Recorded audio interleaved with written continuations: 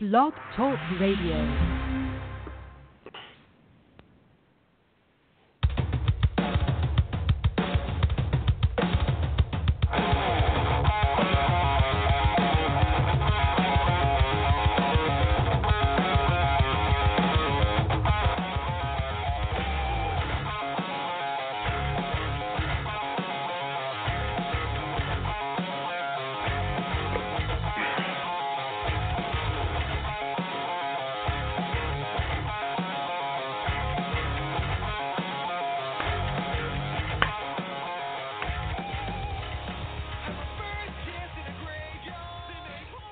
Yo, what's up? It is Wide Men Can't Jump. We are fat and we are back. Kind of like fat back, you know? But we're here. Backs. There you go. Fat back. It's Sunday night. You know the drill.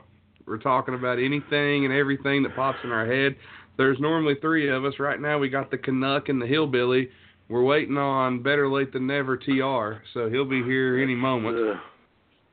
That's Mr. Movie Star. Yes. We're waiting on his. We're waiting on his people to get back with our people. Oh, wait a minute. I think we've got him. I think he's here. Hello. You here? Hey, he's here. The check cleared the bank and TR is with us. Hey. Time Don't is money, speak to him people. like that. If you're going to talk to him, you got to talk to him right. You got to talk to him like this. Mr. Robinson. R.I.P., Bruno. R.I.P. I'm sure that was a tribute. Yes. It had nothing to do with me calling you a piece of slime. You're right. Hell no. Exactly. No, I mean, Jesus Christ. A piece of slime, I would describe somebody who just lays around and takes naps all day and doesn't do shit. What the fuck? Which would have been me today and not Tom, so... Am I the only guy that didn't take a nap today? We're the only one who's not 75 like me and Tim. I napped. I think I napped till at least noon. Then I did very little.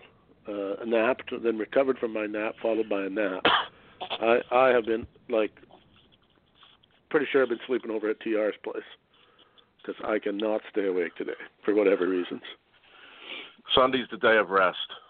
It must be because, man, have I been maybe for a you potato guys bag this week.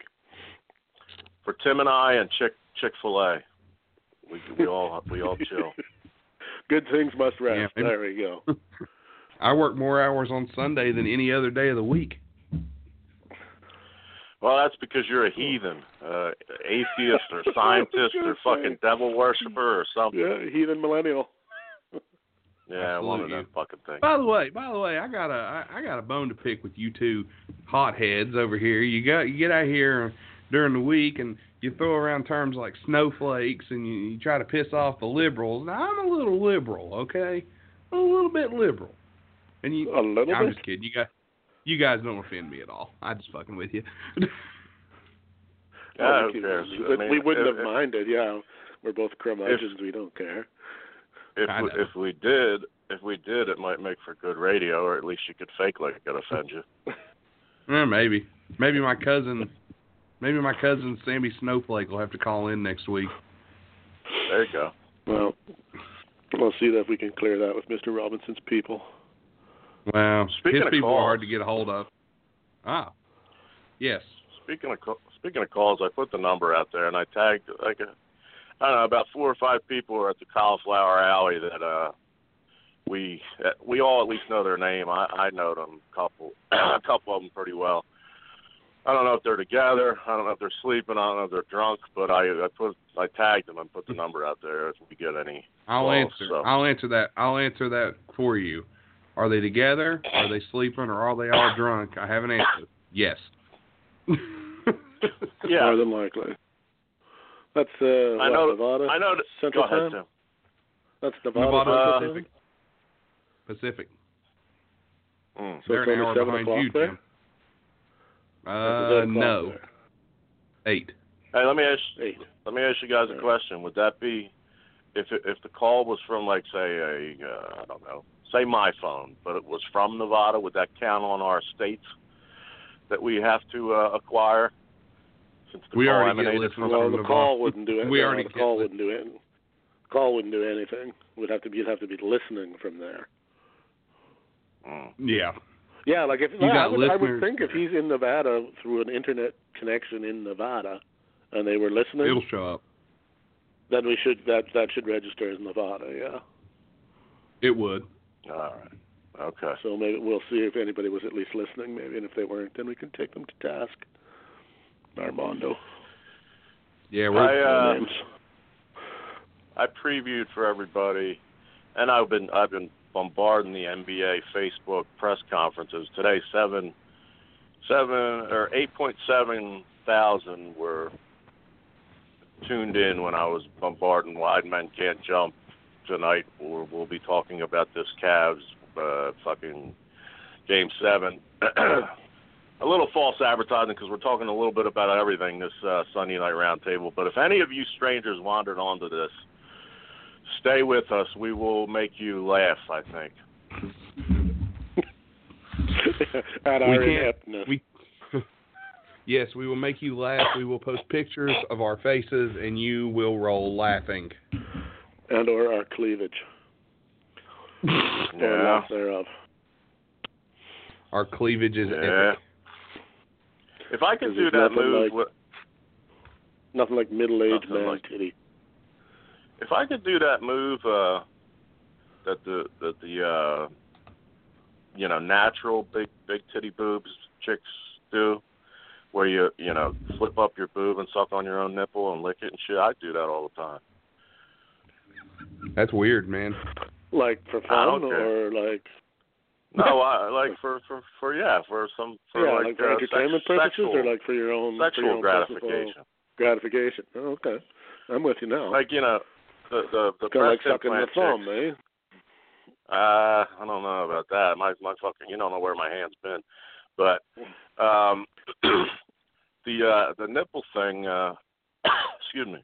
The fake titty girls, they can plop up that iron they got in there and like reach it with their tongue, but that's not the same. Them floppy natural bad boys, they can manipulate them into a full suck. That's cool.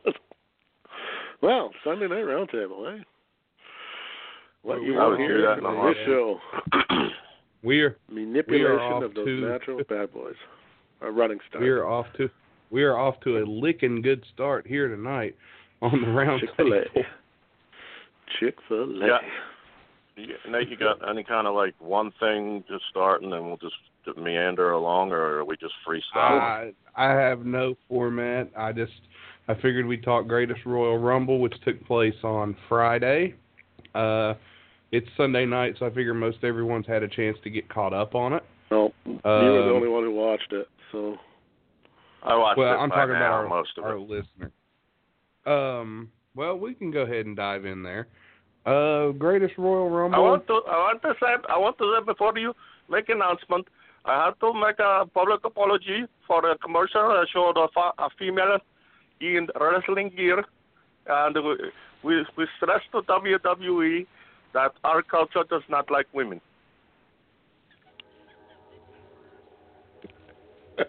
I saw that, and I couldn't believe it. They made a public apology because WWE aired a fucking like a little spot. They screwed up on a Carmella. promo spot or something. They had showed a woman in wrestling gear. Oh my God, the world's gonna end. Well, Sasha's what's that, Nate?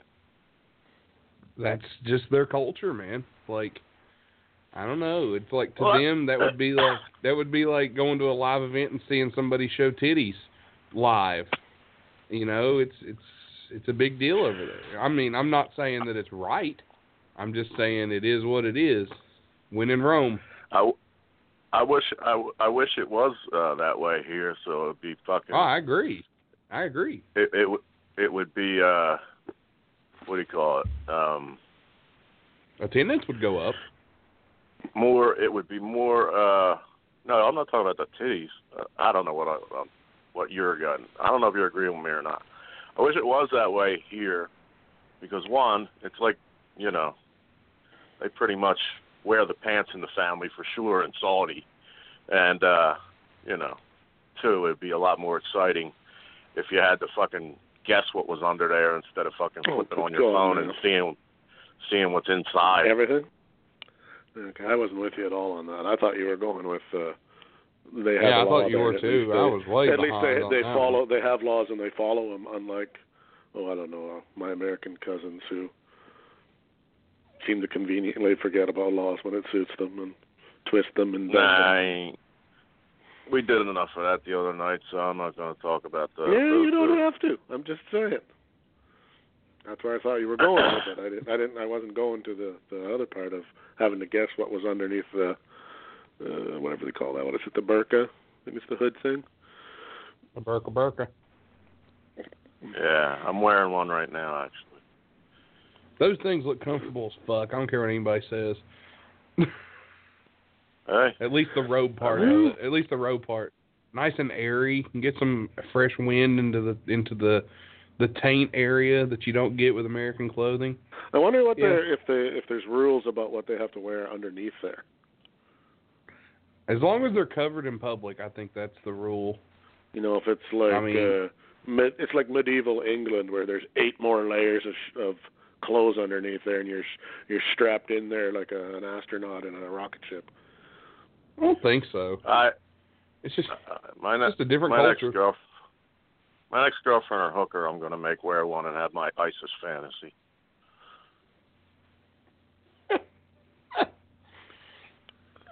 Oh no, I have calculus class with calculus. You know what? I would learn to speak, and I would be amazing. I have calculus class with a girl who dresses in the. She's fully covered from. Well, she's allowed to show her face, but that's it. Like everything else is fully covered. Her face and her hands. What about like their feet? Like again, I don't know. Things are like those things are like. Well, I'm asking. Like I'm being dead serious. Like how long are they? I don't know. Like down at the bottom, are they like covering the ankles so that you gotta, like if you were to walk through some water, you'd have to kind of hike it up a bit to keep you from getting wet, or are they shorter than that? Like I have no idea. I'm dead serious in asking. Yeah, but it's still funny hiking up your burqa to cross the creek or something. But I get the fuck out of here. I have it on good authority that they cut them off at the ankles at birth so they can't run away when they're trying to escape. But anyhow, the National Basketball Association. That's what I plugged just in case we got new listeners. Let's talk about the Cavs real quick.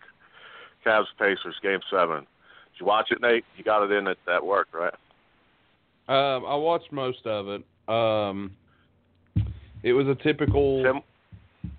It was a typical LeBron takeover there for most of the game.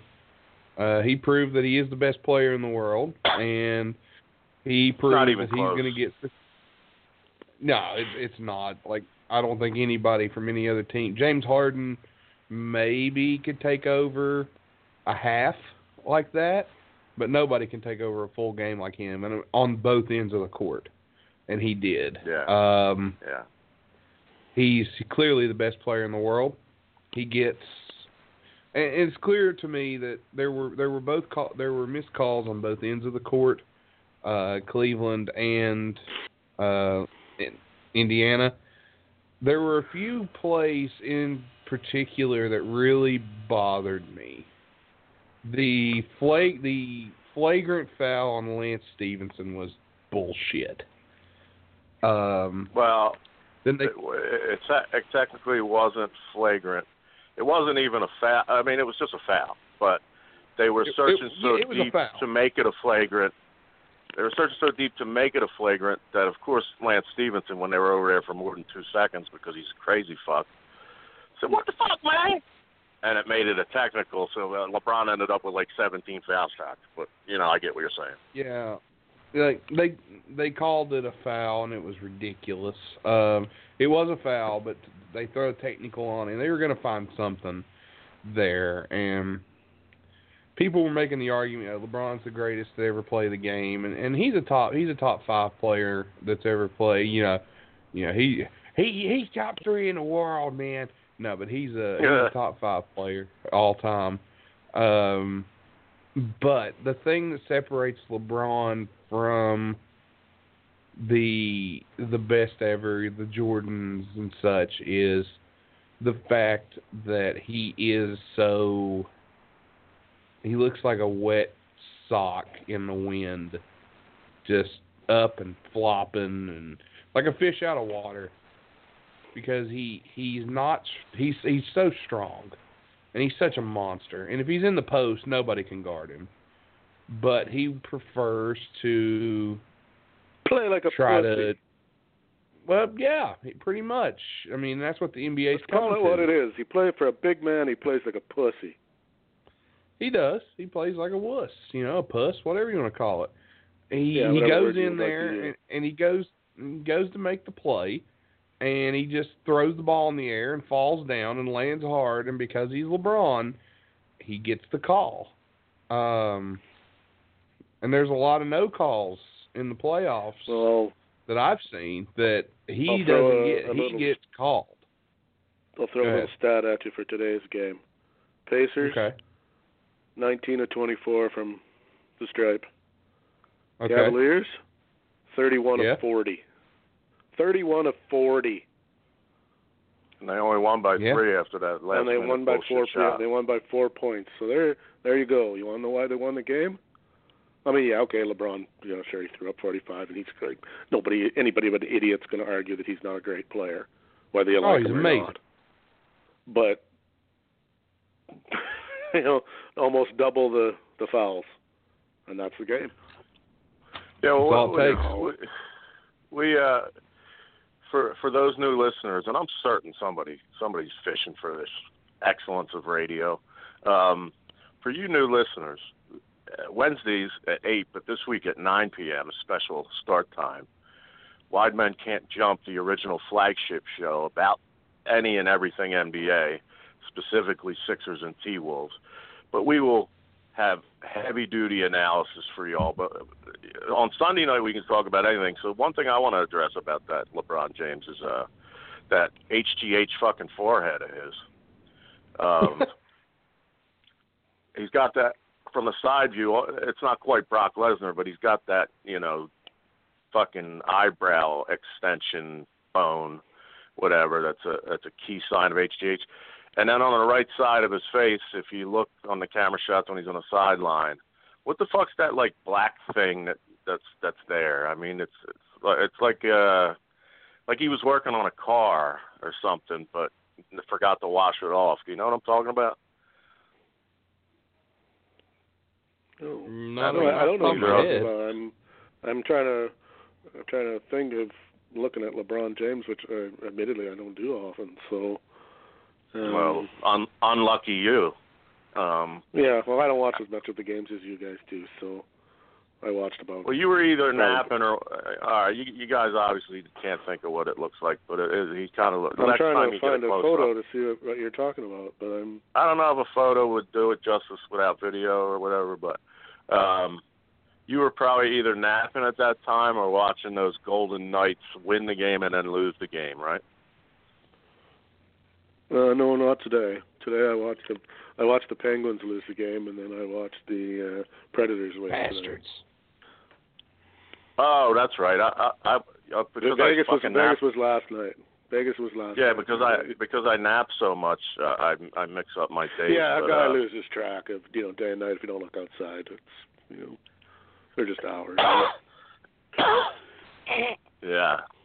So you're trying to say LeBron's got some kind of like a birthmark or a bruise or something else going on in his face? It's like some kind of birthmark-ish thing, but I don't recall him having that when he first came in the league. So I just, just seems peculiar. Maybe, I don't know.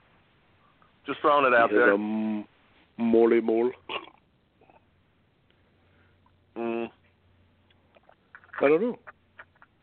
Well, people, lots of people out there listening. Somebody chime in on that. I just took a swig of water for the working man. Sorry, I couldn't respond to you.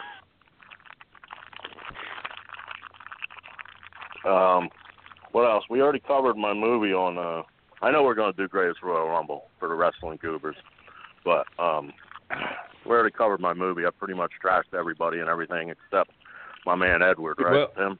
I didn't forget anybody. Since we're already on, what the hell is that? I was eating some chocolate cake, man. Oh, speaking of chocolate, one thing we didn't cover was Nate's delivery. Nate hooked me up with an Uber because, I don't know. I don't want to get into that. One of these days I will. But because he was anyhow, it was damn it. And it ties into the first subject because it was a very beautiful lady, but she was wearing headgear of the Muslim faith, which I couldn't. I mean, black chicks get weaves anyway, so it didn't matter. She still was pretty, but I don't know if she'd be allowed to go out with a big ugly fuck like me. But she was pretty fucking hot, Nate. Thanks. You're welcome. See, and I'm so old. When you first said that she had headgear, I immediately go to one of those old style dental rigs, that people used to have back in the day. Like braces. Yeah, I had headgear. That's what I thought of when you said headgear. You're actually the Muslim thing. You're actually on the right path. She had a fucking broken neck and a halo while she was driving me. When I got out, I swung her three. Well, I swung her 3 times when I got out and threw her like Shane Douglas and Gary Wolf. Nobody wants to make any jokes about she was a failed suicide bomber or anything like that. No, I was thinking more along the turn. More what? I was going to let you finish. I said I was more thinking the Beyonce song. This is my halo, halo. See, I had to hear you sing it to recall it. Speaking of her and Jay-Z were at the Warriors game. I saw that. They're power couple. God bless them. They got a kid. They're probably happy, but on camera, she doesn't look happy. She looks like Jay-Z will fucking put a bullet in her head if she goes anywhere. And she was always a hot-looking, thick black woman, light-skinned, black John, as they say. But Beyonce looked kind of fat last night. And I'm not talking with a PH. I'm talking with an F. Beyonce looked kind of big. Well, even Beyonce you saw Jay-Z have to get old sooner or later. You saw Jay-Z at the game, didn't you? He looked like Denzel with that fucking hair, but yeah. Nah, dude, he looked like Eazy-E after he got AIDS. It was terrible looking. It was like, dude, what the fuck happened? They're still going the same way. He did have that different look with that baseball cap and the hair. Yeah, he did. I didn't recognize She's not even that old. Okay, now that you're talking about all this, you know who my favorite new guy is in the world? Kanye West. Me? Oh. I'm starting to dig Kanye West. Do you see what he tweeted? Well, he's not. He's your new favorite. He's not your favorite new guy. That would indicate that he hasn't been around. No, well, to me he hasn't been. Like, I could care less about his music. I'm just getting a real kick out of his. He tweeted today, or was it yesterday? I'm not sure, that he's given Trump a free pass to say the word nigger 5 times. I didn't see that. I'm like, okay, is Kanye that funny? Because, the impression he gives most people is that he's, when you see him in public, he looks miserable as fuck and kind of lost most of the time. But that's a pretty funny joke if it was actually him and not somebody running his Twitter account or whatever. But say what you will about Kanye West. Kanye West, and I heard you guys talking about him, and he has the right to support whoever he wants to support. And I'm glad he's doing what he's doing in Chicago. But, man, fuck Kanye West. I fucking hate that guy. I never could stand him. Even before he even came out as a noted right-wing conservative believer. And that's fine if that's what you are. I don't really give a shit. But fuck him. Fuck him for what he did at the music awards. Fuck him for calling himself a genius. Fuck him for thinking he's the greatest musician ever. fuck him. He doesn't even know how to fucking play an instrument. You want to tell me you're a great musician? Learn how to play a goddamn instrument, you fuck. I'm a musical genius. I'll fucking defend him there. I actually hate him too, but I'll defend him there just because that was my excuse too. I would be like, my voice is my instrument. I can't play nothing. I picked up an acoustic guitar. I was fucking terrible. I tried even drumming like you, Nate. You can actually Somebody would sing. show me a basic drum rhythm, and I couldn't even do that. So I just, ran up to the fucking mic and started yapping. Well, here's the thing. He's really It'd be fine. He really started something. It'd be fine because he's got people talking. Oh, unfortunately, people give a shit what he thinks. I don't understand why. Well, no, but he did say, he's come up with a good point. Lots of people agree with what he's, but they're black people. They're too afraid to say so, because that's not the flow right now, right? Because they'll be an Uncle Tom. And they'll be a sellout instead of a realist. Not that his opinions may be real or not, but there is opinion. I don't know if it could all be publicity for all I know, but it's being well done. That's all I'll say. And you may be able to figure out my stance on a lot of things here. Liberal millennials. Fuck Democrats. Fuck Democrats. Fuck Republicans. Don't none of them give two shits about you. All they both care about is making money. The only reason they spout the shit they spout is to try to get you to back them. And if you back them, they make more money that way. Nobody gives a fuck about you. They all care about the same fucking common denominator. If it makes them more money, then they're happy.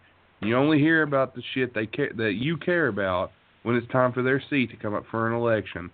Fuck politics. Fuck both sides in the ass. Nobody gives a shit about you. When they finally give a shit about you, you'll be able to afford shit. Right now, we can't afford shit. So fuck everybody on both sides with a sandpaper dildo. Thank you. Except in Delaware County, because I might get in trouble. I still got some fucking corrupt friends. But anyway, go ahead. I'd like to take this opportunity to announce that Tom and I are starting a GoFundMe for Nate Bush. We're going to build him a safe space in West Virginia.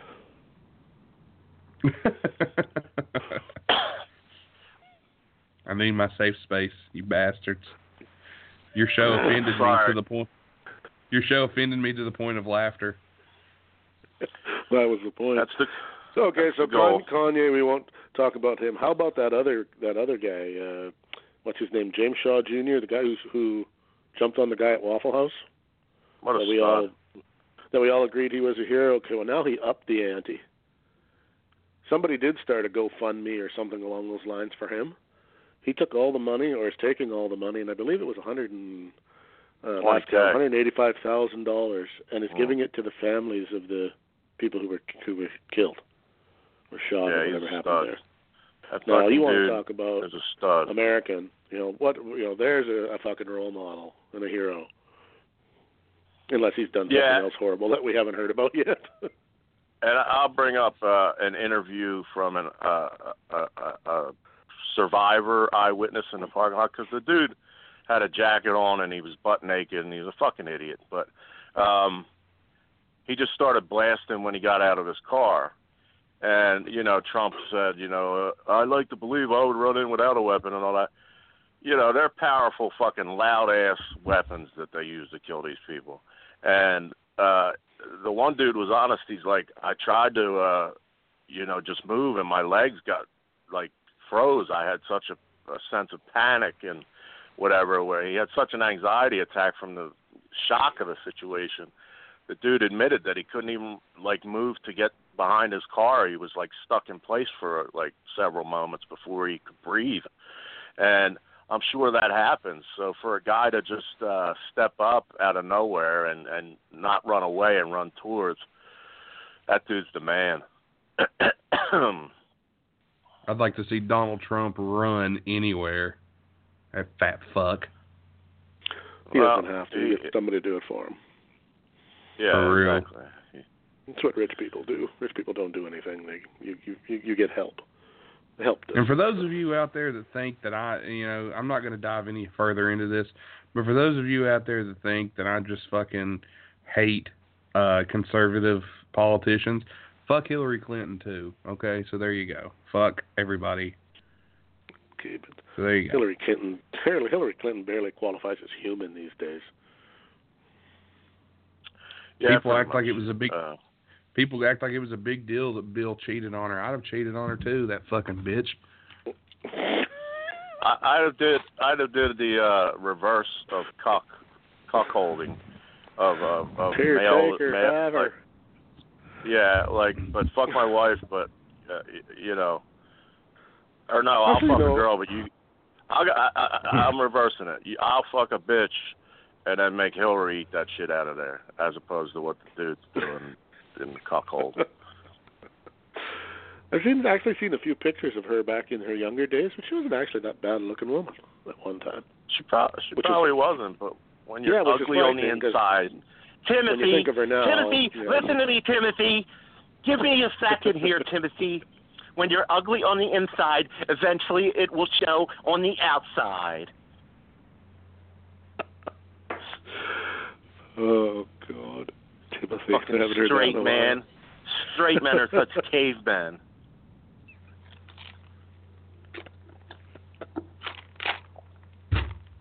Anyhow, what are we talking about? No, I've been put in my place. I don't know. We weren't talking about anything. Let's talk about wrestling because I don't know anything about that, so I can take a 25-minute break while you guys talk about it. Yeah, well, you can always cut it up. Do you have the results, Nate? I got them in my head, sir. I watched the whole thing. You ain't got them in your head. I ain't that impressed by your memory that you have every fucking match on that long-ass card one by one in specific order in that fucking head. He's going to give you the order of entry, the order of elimination, and the time. Shit, now time out now. I can't do that, but I do know every match on the card in order. There's 832 guys in the Rumble, so 831 of them got eliminated. There were more guys in that Rumble than graduated from some schools in West Virginia. Like, oh boy, I could go directions with that, but I won't. There were a lot of guys. There were a lot of guys in that Royal Rumble, and now I'm setting you up for. How many were there? There were so many guys in that Royal Rumble. It made the amount of guys my ex cheated on me with look like nothing. Thank you. Oh, and of all ethnicities, and especially big guys, I really, I don't know if I told you guys this on air, but I really think she fucked a black mailman when I lived with her, because if I'd call out, I guess I didn't tell you from that reaction. No, because I haven't heard that one before. When I called out sick, like from time to time, I'd greet them at the door to get the mail, and I'd see the look like motherfucker. So something was going on there. Bill the black mailman. Are you saying like you couldn't have taken your ex-wife to West Virginia because if somebody would have said hoedown, she would have hit the floor? That's true. Yeah, that's true. Couldn't take her anywhere. So, TR, are you trying to say your ex-wife was like Federal Express? Anytime she goes, anytime she went to another man's house, she absolutely positively had to be there overnight. Exactly. I was thinking that was an old one that I might know, but I couldn't remember it. She was a hoover, and we've got to hope that somebody that knows her listens. Well, who cares? No. The Come thing on, is, you gotta admit, it would be pretty funny.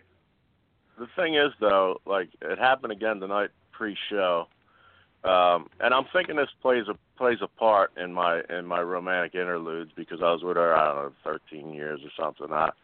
Then I had that hot black African chick for a while, and a bunch of different 1 to 2 year relationships. Come on. And right before the show, I've been laying around and shit and napping, as I told you, and watching basketball and eating sloppy food and whatnot. And I never hold my penis anymore to pee. I just kind of pull it down and let things happen. And there was that fucking warm feeling again. The goddamn penis is going inside. Like, you gotta go old, European, Tom. Is European. My belly button sitting down? I may. Is my belly button an innie or an outie? And it wasn't my belly button. It was my cock. Like, what the fuck, man? Why does it go backward? Like, you know, Johnson. I ain't, you know, at my age and my current mindset, I could give two fucks about masturbation, and that's like the Green Day song "Come True." When masturbation's lost its fun, you're fucking lazy or crazy or whatever the lyric is. And Longview. It's lost. Yeah, I thought it was Basket Case, but it's Longview, right? What's Basket Case? Anyway, we'll get to that later. But yeah, man, I got to pull my bird out like, you know, a turtle with his head coming out of his shell anymore. Is it actually not, because, you know, I'm a big guy too, is it more that it's not necessarily that your dick is getting any smaller, it's just that everything around it is getting bigger?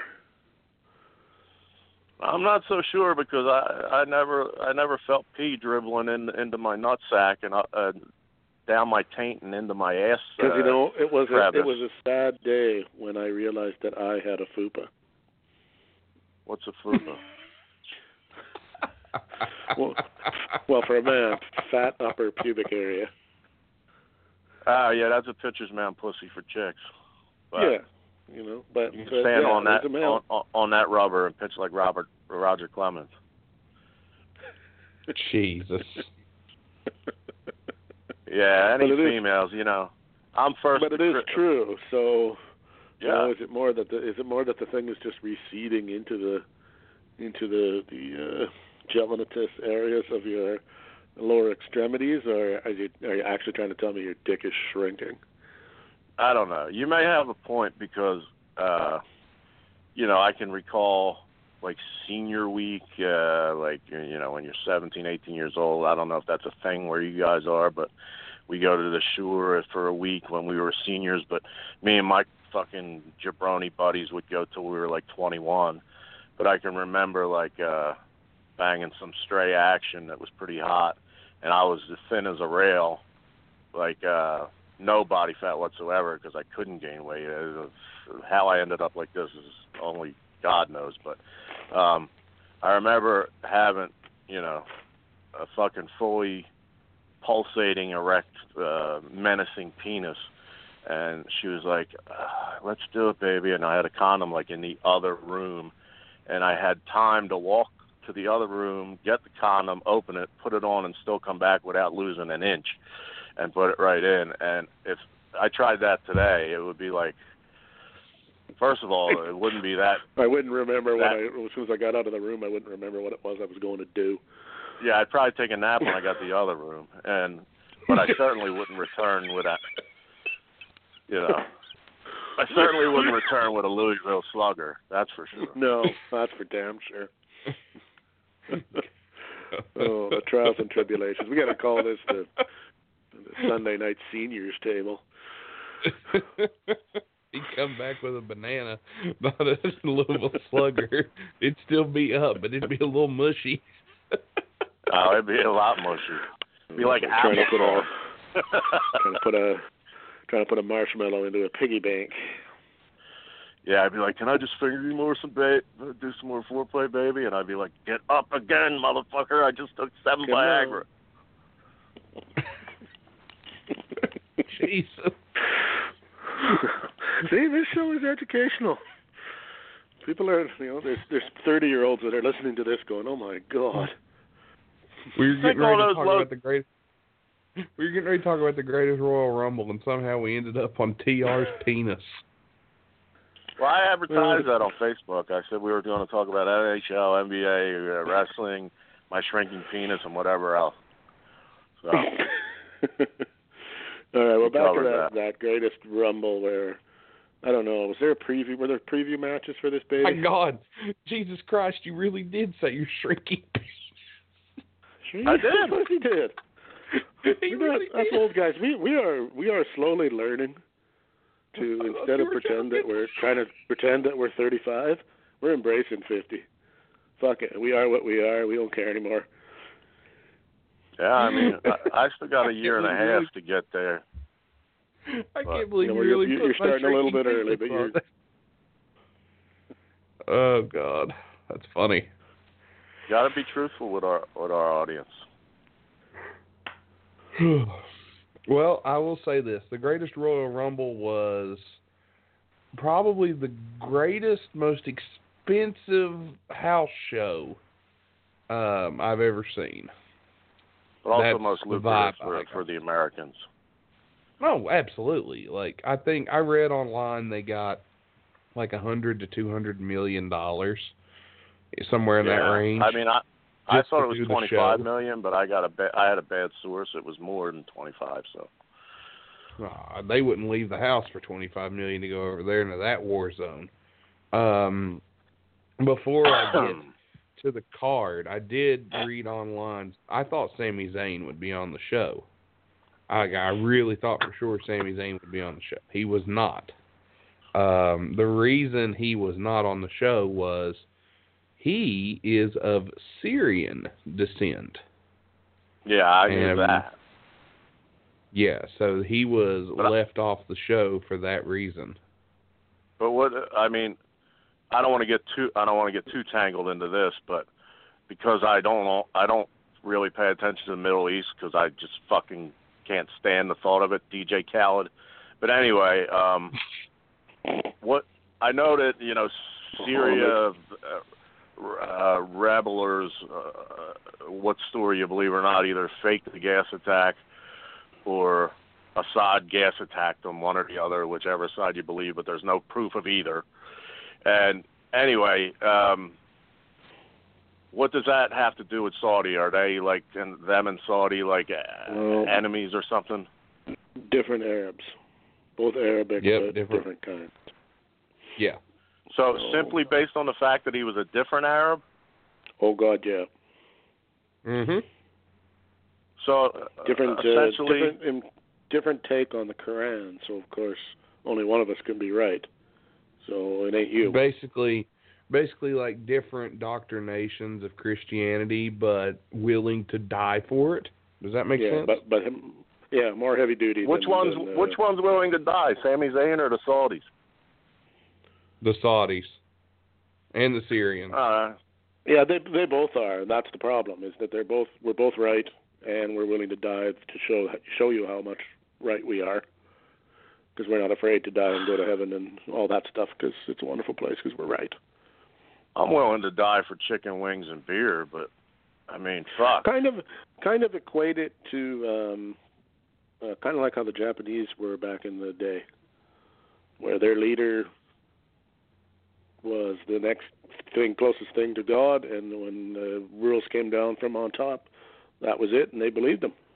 And that's like 80 years ago. That's in the 40s. The emperor has said this is how it's going to be. Okie dokie. How's it gonna be? And they buy that shit up. They eat it up for whatever reason. That's funny, TR. That's a Third Eye Blind song that my band used to cover back years ago. Used to play that. See, there's a lot of ironies that we didn't know, that we're connected through the universe. I'll have to send that link to you. Back when Syrians I had hair. are responsible for Third Eye Blind? Those bastards. Hey, fuck you. Third Eye Blind's good. Yeah, right up there with the fucking Stranger. Of all the Billy Joel albums a band would want to listen to, why that one? But why were you so surprised that you never saw The Stranger? Motherfucker, that is one of the best records ever made, and I will fight you over it. Well, you'd have to. There's not a bad song on that album. There will be 3 seconds of fighting, followed by a beer break, followed by 3 seconds of fighting. It was actually Billy Joel. It was actually Billy Joel Embiid. It's now been revealed. Yeah, it took them 5 years to make the album. Yeah, and on his B side of The Stranger, it's kind of a early Easter egg, if you will. You got to play it backwards, but it says, "Trust the process."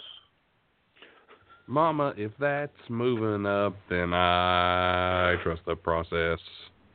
There's no songs on that album that have anything to do with unintentional headbutting or anything like that. No, but there is a whole side of that record that's about pregame massages. So, you know. Hey now. My brother-in-law, hey. who was in town today, claims, he was driving through our version of like what's that thing in New Orleans where they party, that street, the Strip? What's Bourbon Street.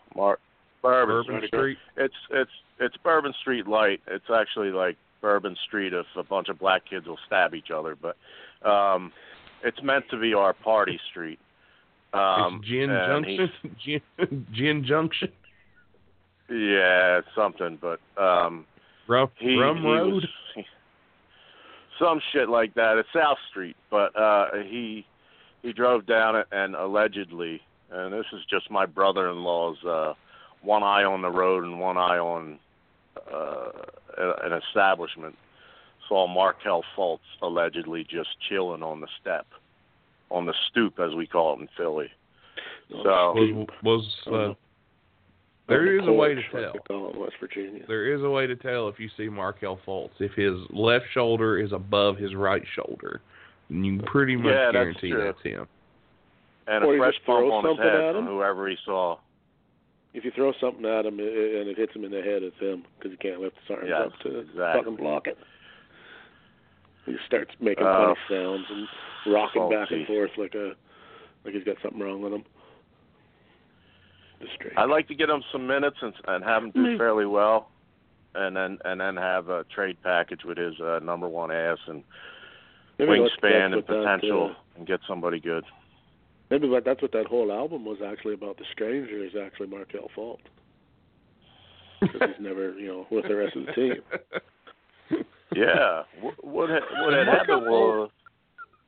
Has Markel Fultz played enough minutes to be considered playing 4 full games this season? Enough minutes, I don't know, probably. I think somebody had pointed out, but it wasn't very many, or whatever it was. I can't remember, but I thought I read somewhere that they were joking about... whether he was eligible for any kind of awards or anything because of his amount of time played. He and I are close on NBA minutes played. I had a scapula issue, and not to be confused with Scrapple, that's from Philly, but I had a scapula issue, and then an imbalance, and TR has an imbalance. That's why he takes Celexa and Wellbutrin, but my imbalance was in my shoulders. And then my shoulder got well, but I was just fucked up in the head. So I sat out 68 games, but then I said, fuck, I'm fine. And then I headbutted Joel Embiid. Now he looked like Phantom of the Opera. Can I get a retweet? And then he said, Friday night I crashed Joel Embiid's body. Saturday I tried to say I was sorry. Sunday came and he was out of the lineup again. Yeah, for a month. Markel Fultz. Now, if you think about that, that's a Billy Joel song. You may be right. Friday night. Man. No, you guys. Markel Fultz has played 250. Markel Fultz has played 253 minutes this season, which logs him up to playing 6.5 games for the whole season. If you balance out the minutes. Christ. And he got paid what? Well, Coach Brown, what do you think? Well, the thing with Markel is when we had the scapula and the muscle tissue, and we shot him. I'm sorry, he had the injury, and then he headbutted Joel. So I think it's beneficial that we put TJ in for the minutes, and we'll see how it goes. When's he going to play? He's going to play when he's ready. Yeah, I don't know. That decision is up to Markel. Yeah, Markel's wandering around.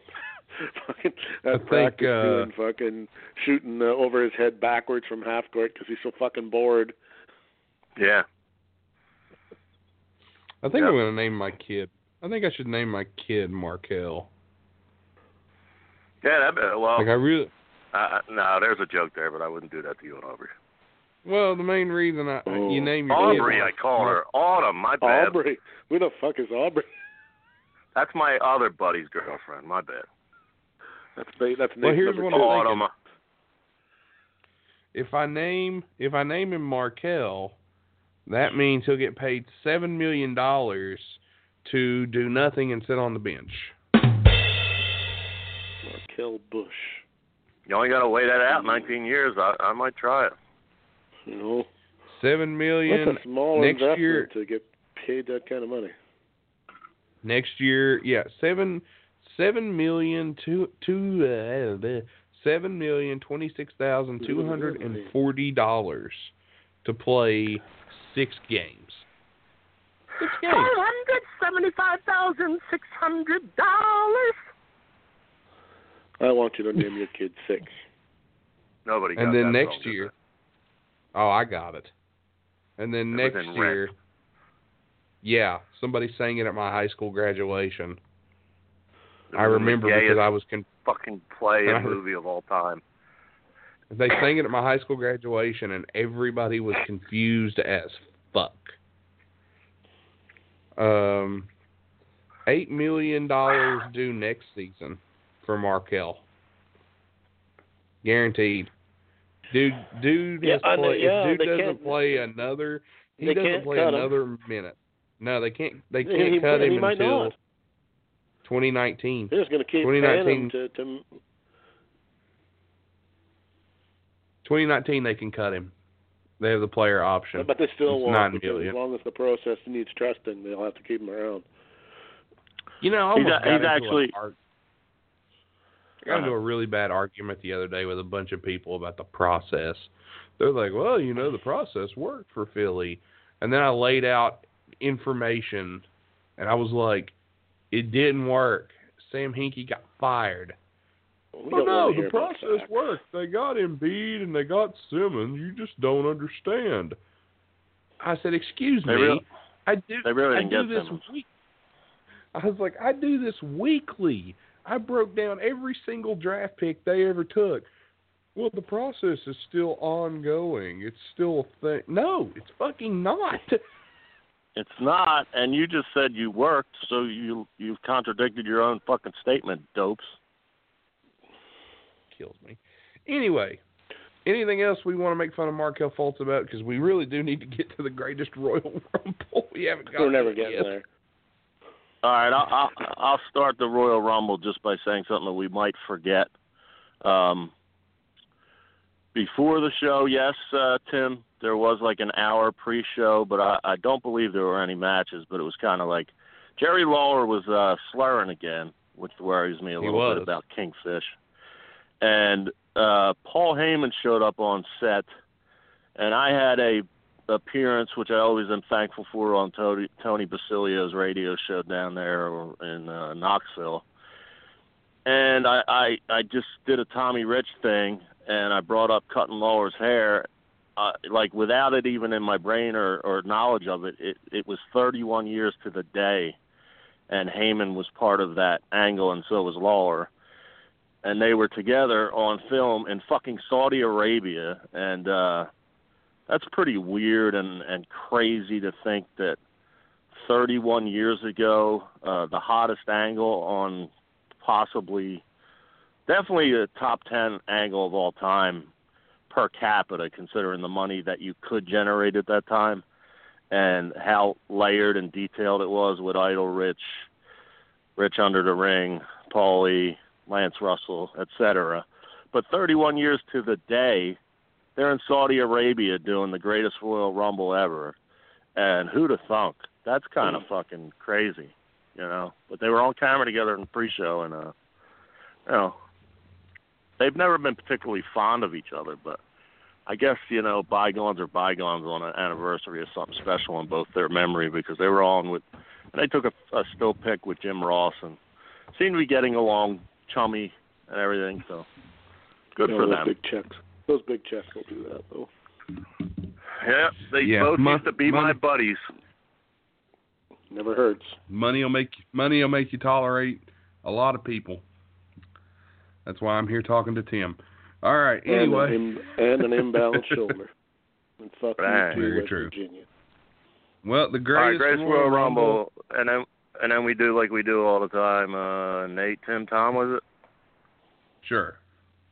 Well, it'll be quick. The greatest, but anyway, moving on. The greatest Royal Rumble event, glorified house show. I thought, my personal opinion. It was held in Jeddah, Saudi Arabia, at King Abdullah's International Stadium. I don't know if they ever. Oh no, sorry.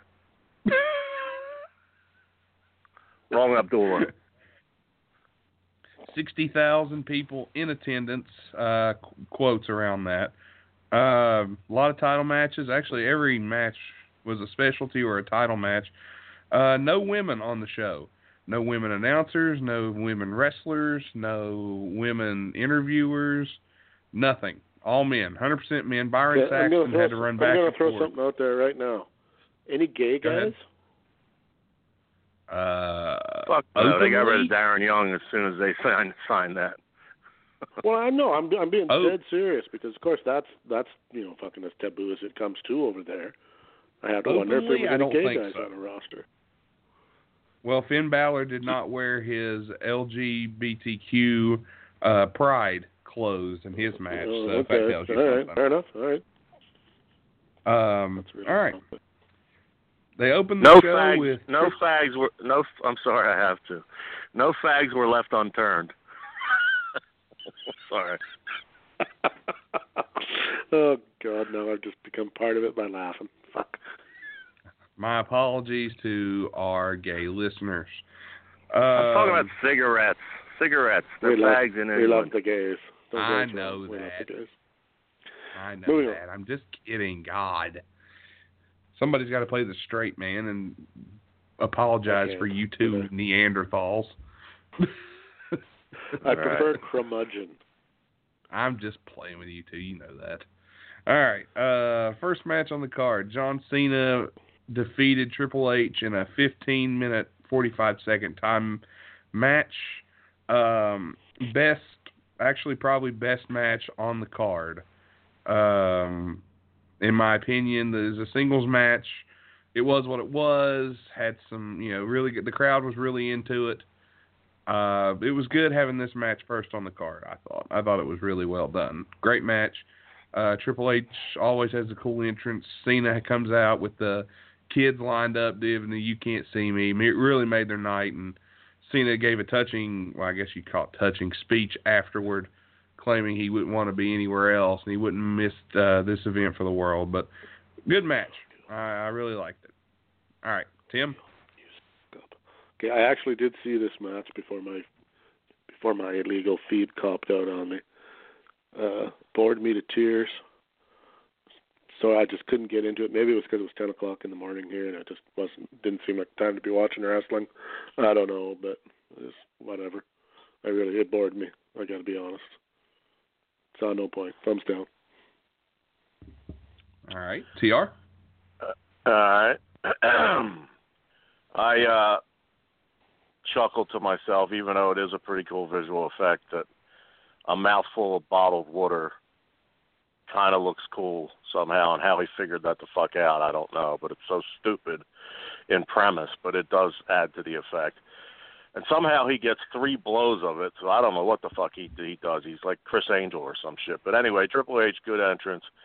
John Cena, nobody was, because they're not smart, as I tried to point out to everybody in the upcoming week of the show.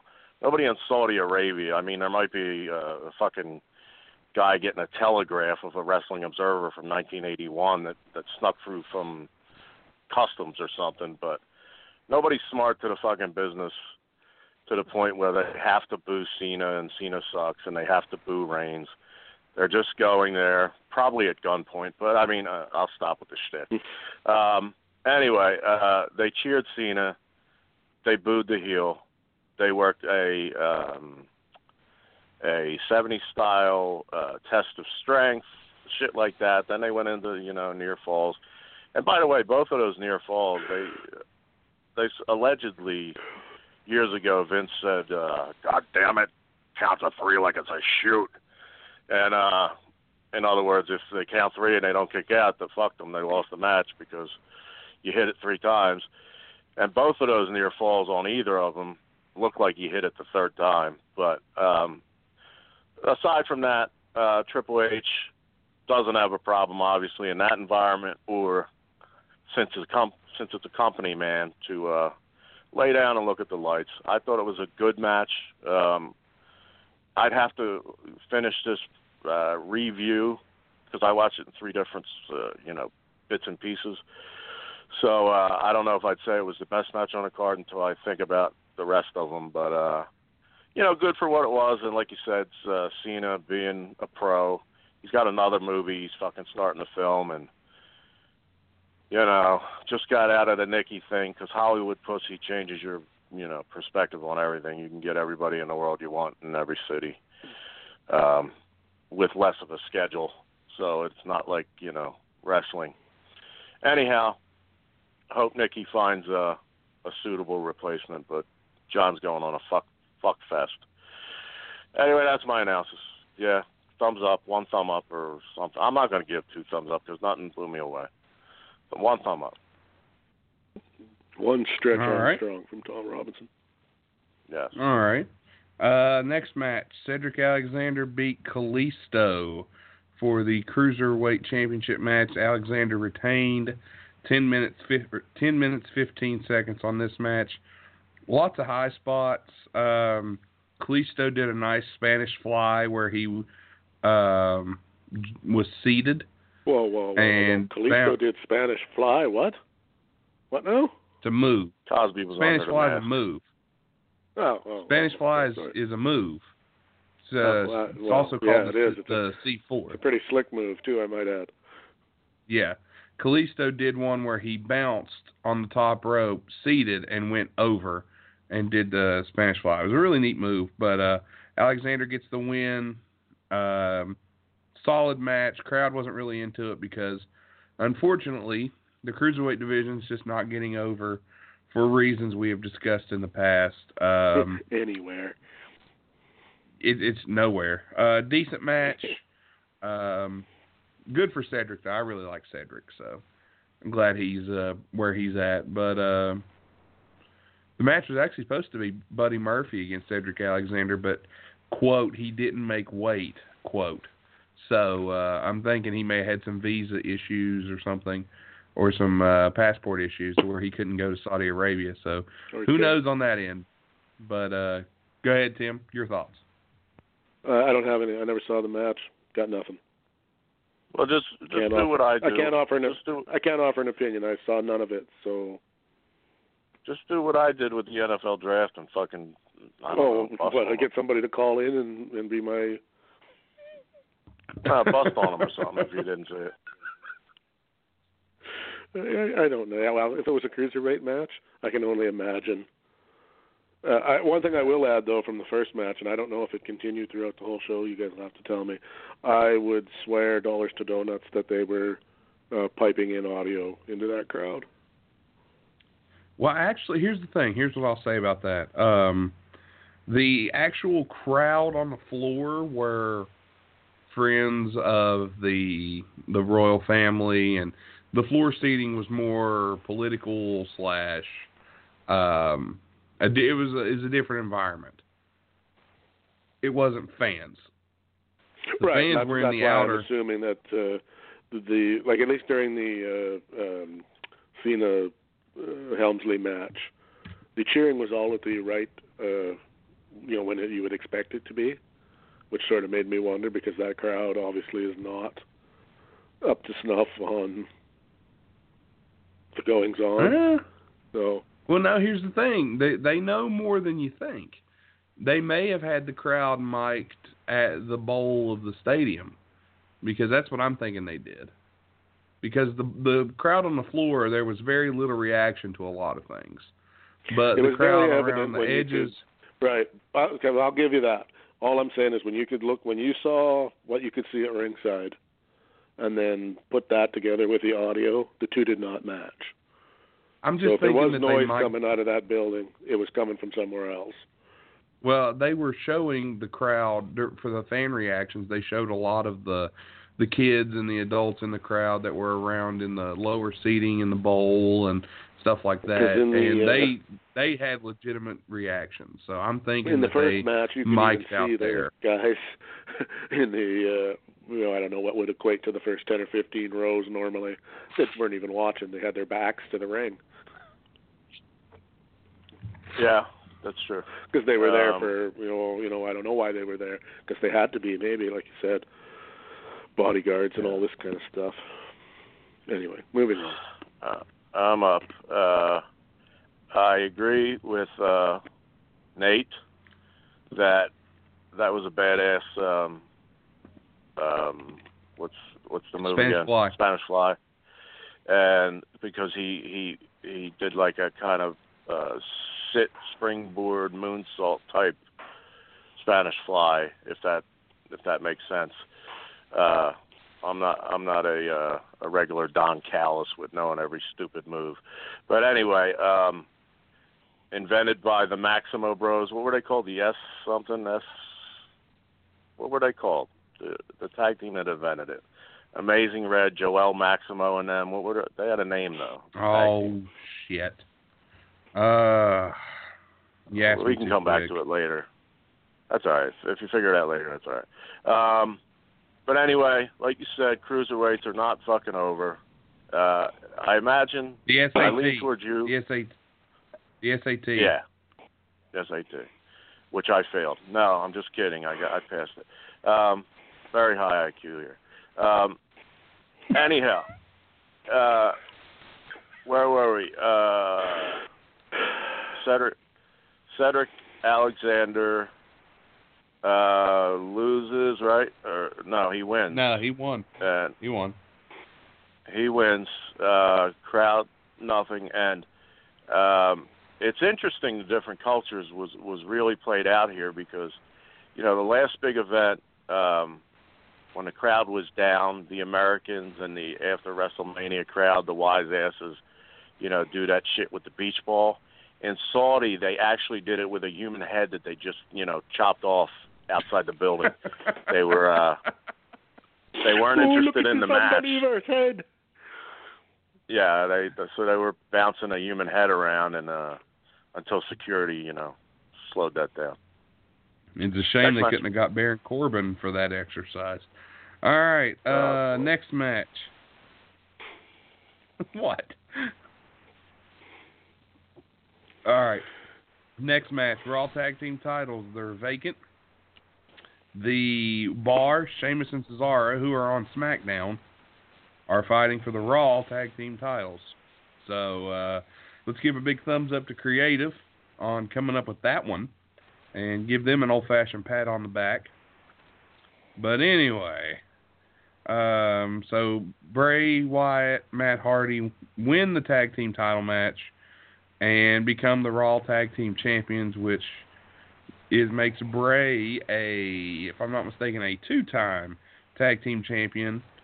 And Matt Hardy, he's up to about 42 tag team title reigns, give or take. But yeah, so it was predictable. It is what it is. Match went 8 minutes, 50 seconds. Everybody saw it coming. They knew what was going to happen because, hey, this other tag team's on SmackDown. What do you think's going to happen? But good for Matt and good for Bray. It's giving them both something to do. Tim?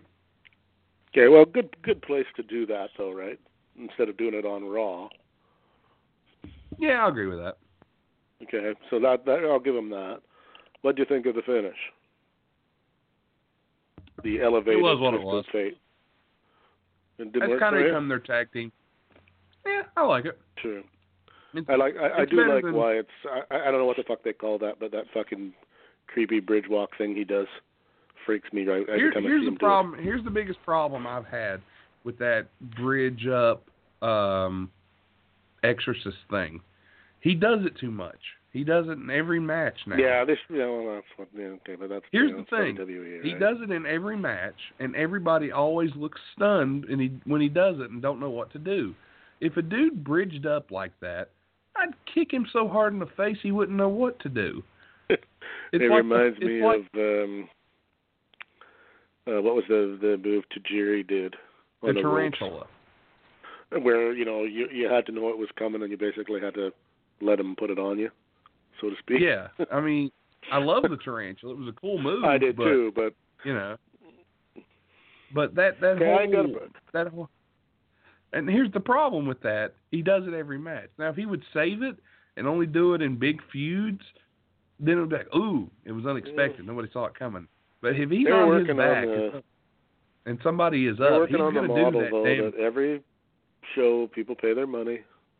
They want to see the guys do their shit, and that's what happens. And I guess so. But as far as them winning understand. it, I mean, you knew it was going to happen, so can't be all that surprised at the outcome. I hear you with the moves aren't as special as what they once were because they use them every week. Yeah.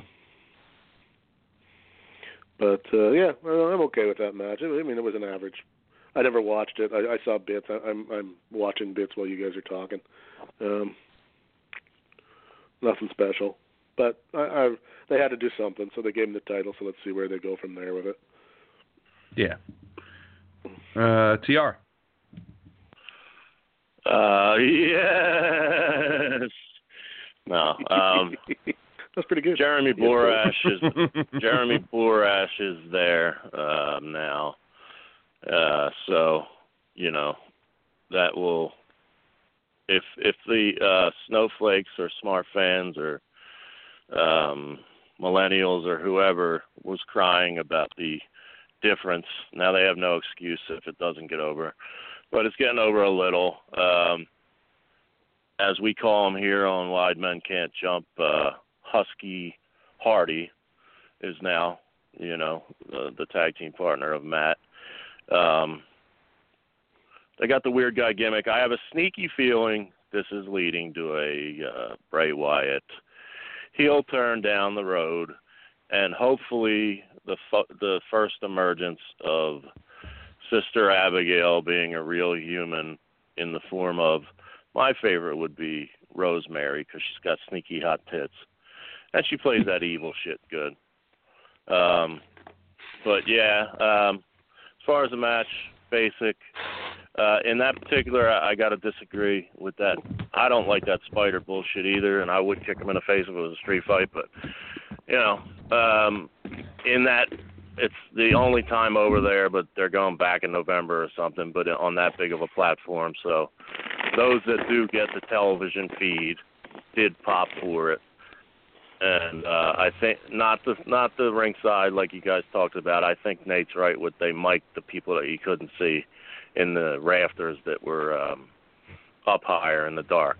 But I think they popped correctly for everything. So anyway, one thumb, not even one thumb, just there, not a thumb down, just even. Even will be a new rating. It wasn't bad. Did you happen to see how much tickets for the event were? No, I did not. 135 camels each. I was thinking about that. No, and they're not talking about cigarettes either. It was which would be more expensive. $4. $4 a ticket. Good. So okay, so that works out to about what, $12 American, I believe, something like that. No, actually, their money isn't worth dick. Let me see here. Oh yeah, no, it'd be the other way around. Sorry. Yeah, you're looking at like. Yeah. Hold on. It'd be like $1. I'll get the direct. Something like that. Right here. Not important. It is to me. But anyway, okay. Next match, I'll get to that while you guys are talking. Just next match, Grandpa. Next match, Jeff Hardy defeats Jinder Mahal with his sidekick, Sun Lee Singh. U.S. title match, 6 minutes and 10 seconds. And if you didn't see it, Jinder had the most unfunny botch of the night. I don't know if you saw it. Jeff Hardy goes up for the Whisper in the Wind, does the move, comes off, and lands on the mat. Like, Jinder's not even turned around. Yeah, and Hardy hits the mat, and as soon as he hits the mat, Jinder takes a bump. And I'm just like, what the fuck was that? And people it was the on Whisper Twitter, in the Wind. Hello? Whisper in the Wind. It blew him down. Must have. But Jinder did tweet out, I was playing possum. That was his tweet on the matter. Man, it was a horrible botch. It was so bad. I was like, what the hell just happened there? Well, he didn't have much of a choice, considering the entire internet was talking about how sloppy the match was and how he just wasn't there when Hardy did the move. So there's that. If this isn't proof that Jinder Mahal just doesn't need to be where he's at right now, and there's other guys that need that spot, then I don't know what is. It was a nice try, decent experiment, just didn't work. You know, you gotta just, sometimes you just gotta look at things and say, you know what, we tried and it didn't work. And this is one of those times. Match was kind of meh, sloppy, but they did what they did. So yeah, that's my feelings on the match. Tim? Okay, well, I beg to differ. In the sense of, okay, he's obviously not the greatest worker in the ring. I see now we answered our question about how Saudi Arabia felt about India because he was booed outrageously. But I think he's got lots of heat.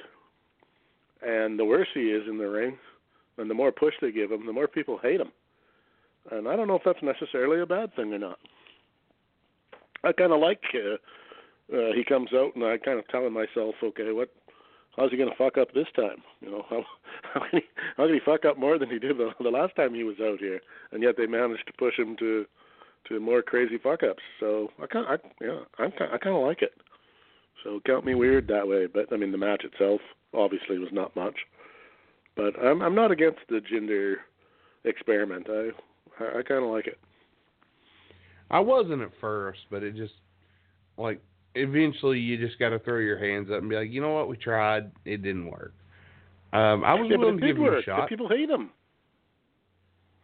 Not for the right reasons. It's different heat. They don't want to pay money to see this guy get his ass kicked. They don't care if he's there. They don't care if he's not there. It's an illicit reaction.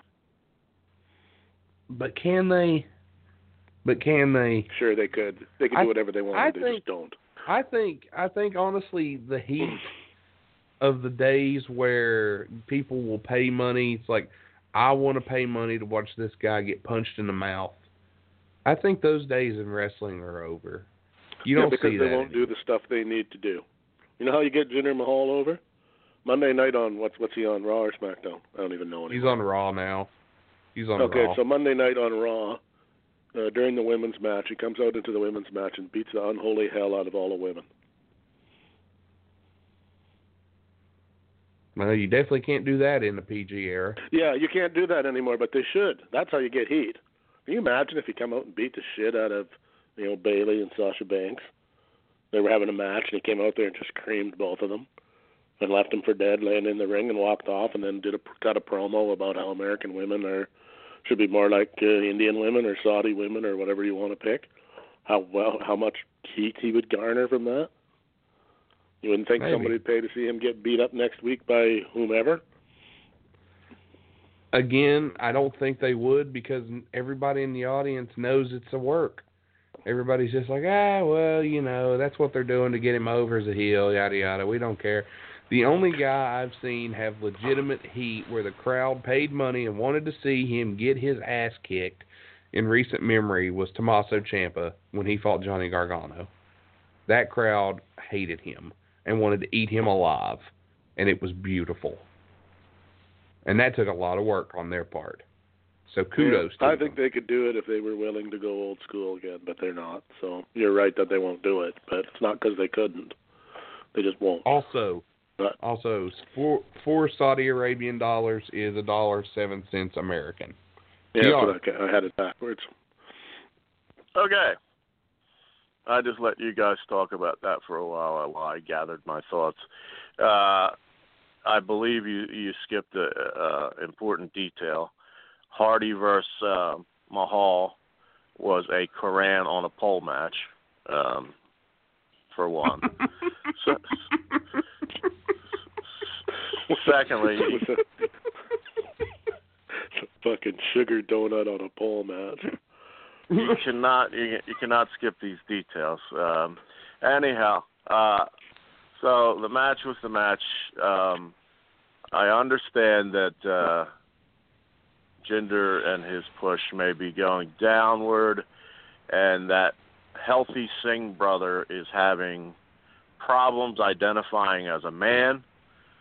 So a gimmick fell into their lap where they're going to re-debut and repackage them on Monday as transgender. Get the fuck out of here. Transgender yell. Oh God. The match itself, I could care less.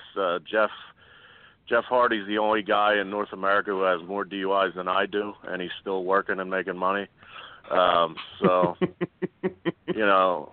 Brother Nero, whatever, Whisper in the Wind and all that, and yeah, it was blah blah blah blah. I'll give a thumbs down, actually. Jesus, transgender. Ladies and gentlemen, I can hear it. Ladies and gentlemen, from parts unknown. His parts are unknown. Transgender. There you go. Jesus. Parts are unknown indeed. All right. Wow. Next match. SmackDown Tag Team title match. Bludgeon Brothers, Harper and Rowan defeat the Usos 5 minutes and 5 seconds in a match where the Usos got a little more offense than they did at WrestleMania, but not much. Bludgeon Brothers do what they do. Good tag team. Love where they're going with them. Time to get some new blood for them to face. The Usos are going... they're not going up the card anymore. They're going down since WrestleMania-ish. So, Tim, you're up. Yeah, the Usos just need to go away for a while, I think. Or they need to repackage them or something. That whatever success they had seems to be over. I like the Bludgeon Brothers. I think I'm happy to see those two get some kind of a push. Yeah, match was what I saw of it seemed okay. Got no argument with them winning, so it's an even for me. All right, TR. Never really liked the Usos. Respect that they can work, but never really got into them, even with the Uso Penitentiary, and we're on lock, Us, and all that shit, wearing Raider shit. And I caught that ish thing you put on the end there because, that's what they do. Thank you. As Alpha, Sika, and other family members have tried to talk to Vince McMahon about, Samoans have drawn money since the beginning of time in wrestling, but there was one key factor. They were heels, i.e. Roman Reigns and the Usos are somewhat baby faces, or being pushed as somewhat. They all should be heels, and things might work better. But Vince doesn't listen to even offense. So anyway, to the match, Bludgeon Brothers. Dun, dun, dun, dun, dun, dun, dun. I like that they made people forget about their stint in the Wyatt factory, much like Braun Strowman did. They came out on their own, and they're all three right now are more over than Bray Wyatt, which is kind of crazy. But hey, it is what it is. Brody Lee was a badass and a great worker on the indie scene. got his shot, got tied up in all these tag teams, but he's making money. Got the belt. Rowan's a big old boy. He slaps him in the face every match. That gets kind of a pop. And go Bludgeon Brothers. I mean, if we're doing fantasy booking, which is I would massively cut up if some other show did it, because every show does it, and they're stupid. They're not funny, and they're uninteresting. But if I'm doing fantasy booking like every other sucky show, I would have them dominate everybody until War Machine's ready to be brought up and be the team to actually match in, Do you see intensity. That they changed War Machine's name? Yeah, the War fucking Pigs or something. War Raiders. Yeah, the War Raiders. Sense.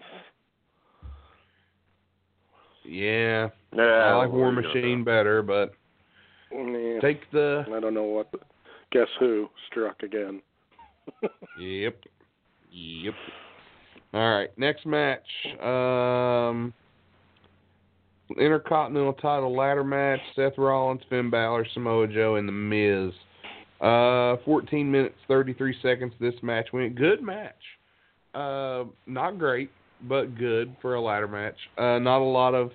not as many ladder spots as one would hope for, but... Again, this was a really, really large house show, basically. Seth Rollins wins. Love the finish with Balor having the title, unhooking it, and Rollins doing the springboard up onto the ladder, grabbing it and pulling it down, and basically escaping with it. Makes Balor look good, made Rollins look good. Miz and Samoa Joe are on a different show now, so, you knew they weren't going to win. Rollins is great, Balor's great, Joe's great, Miz is great. So great, good match, not great, good match. So good for those guys. Tim. Yeah, I heard. I didn't see. You're gonna have to okay this. I understand that the Miz got the most pyro of the night. I believe he did. That's what it says here. That he got more pyro than even Cena or Triple H. I thought that's kind of interesting. Interesting fact to show you where he sits with the office. That he, for whatever reason, he's a company dude, and he gets some shit for being a company dude, but he gets some payoff for it too. I can't stand Seth Rollins. I'm not even sure why. I just don't like him. But this looks like a typical ladder match, and it's never going to live up to the earlier ones. That's the trouble with the ladder matches for me. I'm looking for that crazy, insane high spot that they just can't do with these guys because they don't want anybody to get Joey Mercury as it was. I'm sorry. I'm still looking for the mute button on you after that Seth Rollins comment. I'm kidding. I just don't like Seth Rollins, and I'm not. He's a good worker and all that. I get it. He just doesn't do a damn thing for me. Nah, I'm just messing with you. It's okay.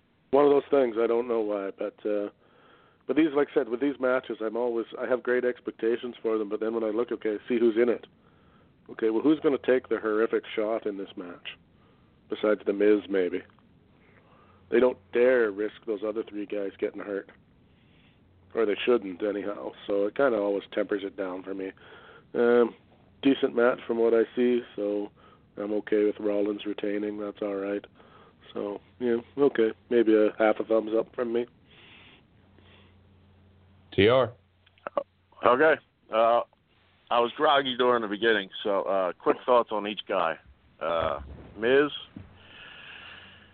he's been there. He endured all the bullshit and didn't quit or didn't go crying to a lawyer with Benoit and JBL and all that. Been there for over a decade. Definitely, he's not a good talker like people think because he fucking mispronounces words and shit like I do here. Every fucking promo he does, but he does. He's a good talker in the sense that he gets your attention.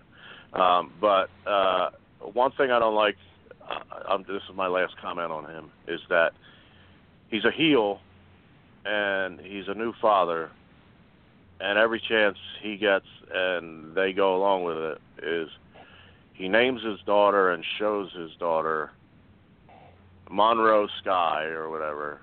And I don't think a newborn baby should be subjected to wrestling goobers and I don't want to see anybody say, like Kane Dewey, like fucking kill Monroe, kill or something. I don't want to see any of these goobers. So anyway, enough of that. Enough Monroe Sky. Keep your family to yourself.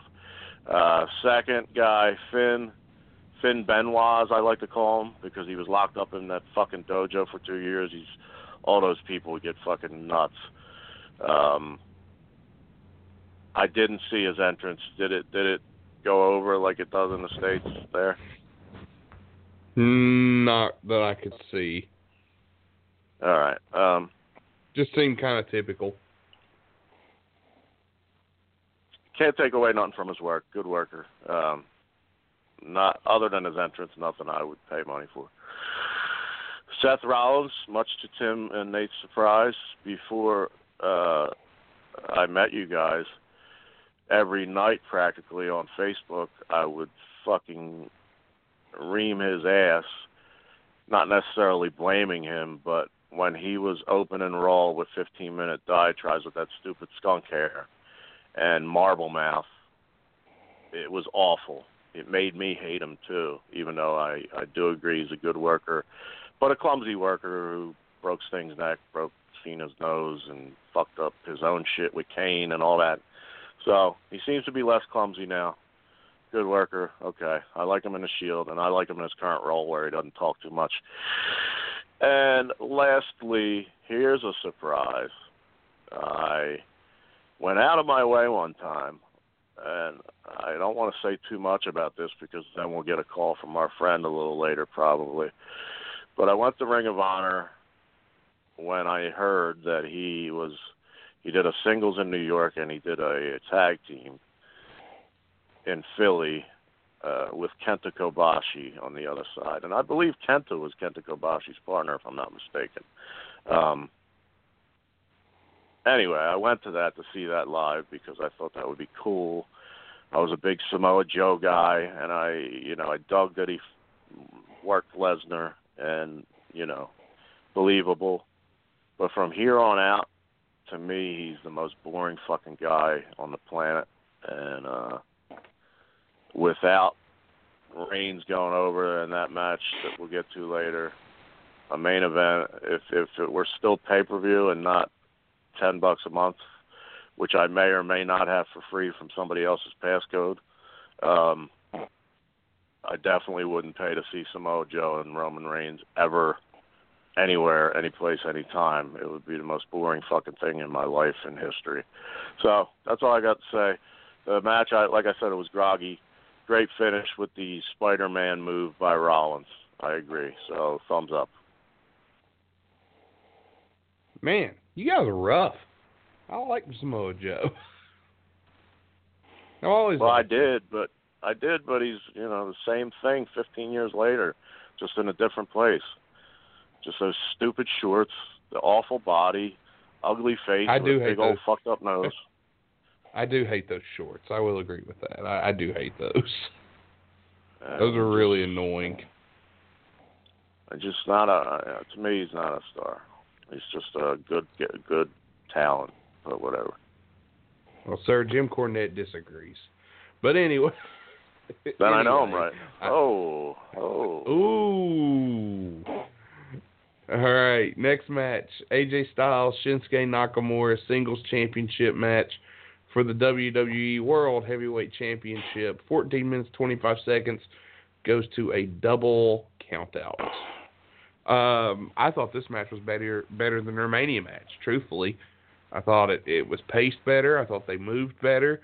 Looked like they had a little more time. They were a little more clear on what they wanted to do. Love that Nakamura is a heel now. That gives us a little more clarity on like where both guys are coming from. It's not face versus face. Nakamura is a heel. AJ goes up for the phenomenal forearm. Nakamura moves. AJ stops and doesn't hit the ref. Nakamura hits him with a low blow. Goes for the pin. AJ grabs the rope. Good false finish. They both go outside. AJ shows a fit of rage. Just starts beating the piss out of Nakamura and goes double count out. Looks like it's going to set up a third match between the two, which I am not against. Hopefully they give it plenty of time. Let these two really go out and tell a great story, because now it's personal. It's not just two friendly guys fighting each other. Like the match. Tim. Any match where one grown man punches another grown man in the balls, what's not to like? There you go. It's that simple. It's that simple for me, yep. What I really like, though, and I guess maybe, Tom, maybe you could enlighten us a little bit more with your expertise on this, from a wrestling perspective, when they go for the low blow, like I'm watching it right now, is it like, okay, obviously placement is paramount there, right? Because you don't really want to low blow the guy, correct? Truthfully, I'm not qualified to give that answer because it was never trained in the flat back bump or the front bump. The reason I ask is because if you watch it, you can see, okay, he comes up from behind him, and he really makes a point to curl the arm, and then when he hits him, he leaves it there, and I'm wondering what that's all about. Why? What's the delay with? Why does that? Maybe it's nothing, but it seems odd. Both times he's done it, he kind of puts it in there, and it's almost like he kind of likes the idea that his hand is in there, and it creeps me out. Anyway. I can give you a little clarity on that. I believe, now, correct me if I'm wrong on this, when they go for the low blow, where they curl the arm is the bicep. You want the bicep to be below where you're aiming for. That way it looks vicious because the front of your arm is up, and it looks like you really nailed them. And the reason they leave it there is kind of like theatrics. Like, you ever notice whenever you see, like, rock group, Bruce Dickinson always used to say this, when you're performing, you got to perform like you're performing to the guy who is the furthest away from you as humanly possible. So basically, you over-exaggerate that could be part of it. Everything to overplay it and make sure everybody in the building knows what you just did.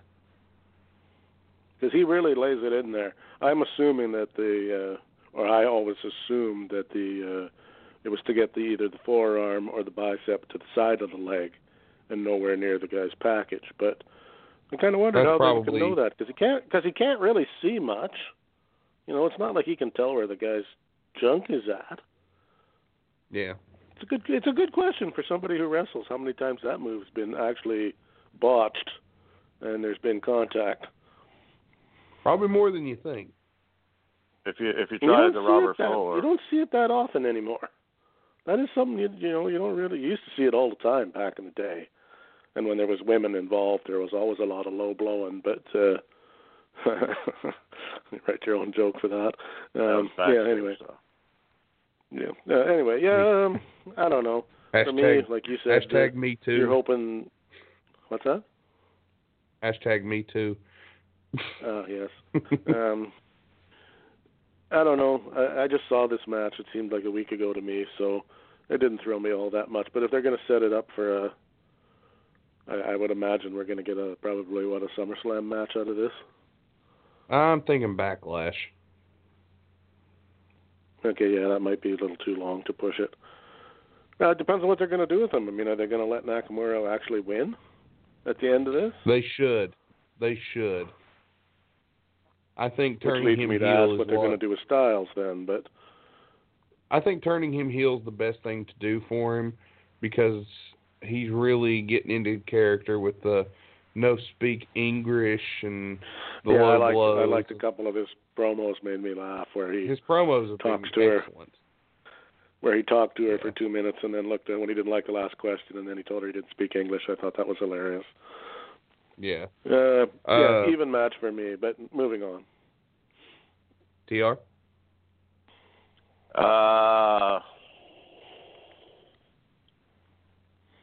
Doesn't excite me. I'm gonna catch heat internally here and externally, but it's just the way I feel. Styles' inability to talk is awful. He's the worst talker in the company with scripted lines. In TNA, a couple times they let him just go out there and fucking shoot and talk. Worked, shoot, but shoot nonetheless. And talk about he's been there for years and he's got no respect and he's, blah, blah, blah, blah. And I was like, okay, you're turning the corner, dude. The guy fucking can't talk. It's so awful. Most fans are blinded by his insane in-ring ability and don't watch that part. The house that AJ Styles built is about the only thing he says correctly in his promo. Everybody overlooks it. He's fucking terrible. Worst on the mic in the business, hands down, of those that get a push. And that's part of being a superstar. Disagree. Okay. You dig up a good AJ Styles promo from WWE, and I'll look at it. But anyhow, you dig up a decent Roman Reigns promo, and I'll watch it. I know this commentary isn't about Roman Reigns. Look, I'll agree, but you said worst on the mic that's got a push in WWE. I'll take AJ Styles promos over Roman Reigns promos any day of the week, twice on Sunday. I mean, not for me. Anyway, terrible with that. Greatest in-ring worker in the world. Not going to argue that. But more noticeably small than ever before. I don't know why. Maybe because Nakamura is so tall. And hate to use these words with the corporate gimmick, but B-plus player, Intercontinental fucking stud. No. No, sir. No, sir. Intercontinental champion. No. Shawn Michaels was Intercontinental champion. Bret Hart was Intercontinental champion. That's where he is. They got the world title too. And Stone Cold had to come in and bail them out in money when they were fucking losing the company. Anyway, moving on. Actually, Nakamura. They lost more money with Diesel as the champion than with Bret or Shawn. Well, since he was, champion for a cup of coffee. Diesel was champion for a year. How long were Bret and Shawn feuding with that belt? They started in 96, ended in 97. They actually made money in 97. Diesel was champion from... He won the title from Backlund in 1995. No, 96 or so? No, 94. He won it from Backlund in 94 after Survivor Series in Madison Square Garden. He lost it a year later to Bret Hart at Survivor Series 1995. It was either Survivor Series or at In Your House. It was a year later, and he was the lowest drawing WWE champion in history in terms of money. And then went to WCW and was the highest drawing, hottest bag on the history of the business. I agree. So, touche. And anyhow, Styles fan in the ring. Put the U.S. or Intercontinental title on him for 2 years and whatever. Learn to talk, kid. Anyhow, Nakamura, apparently they put a Japanese rap over his song because they hate the fans singing along and they're going full force on the heel turn. I like it. I think he should beat Styles in the third match. And this match was okay. Certainly not a dream match. Thumbs up, I guess. Cool. All right.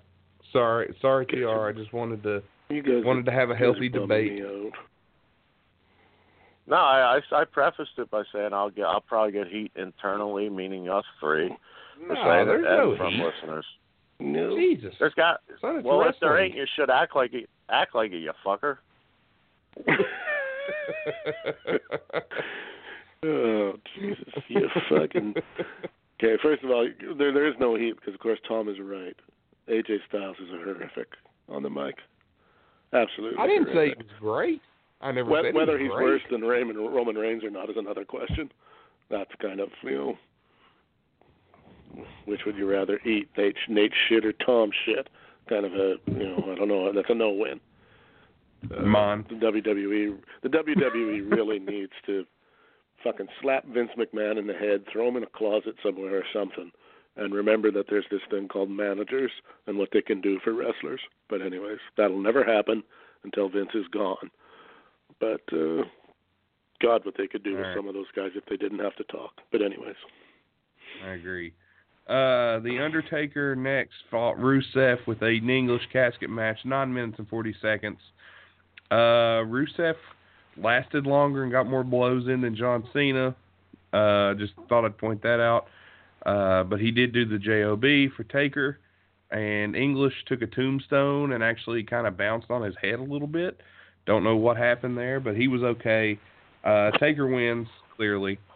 I thought Taker looked a lot better than he had in the past. I guess he got a new hip from what I heard, and that's helped him. Thought Taker looked pretty good. Rusev did great with what they needed him to do.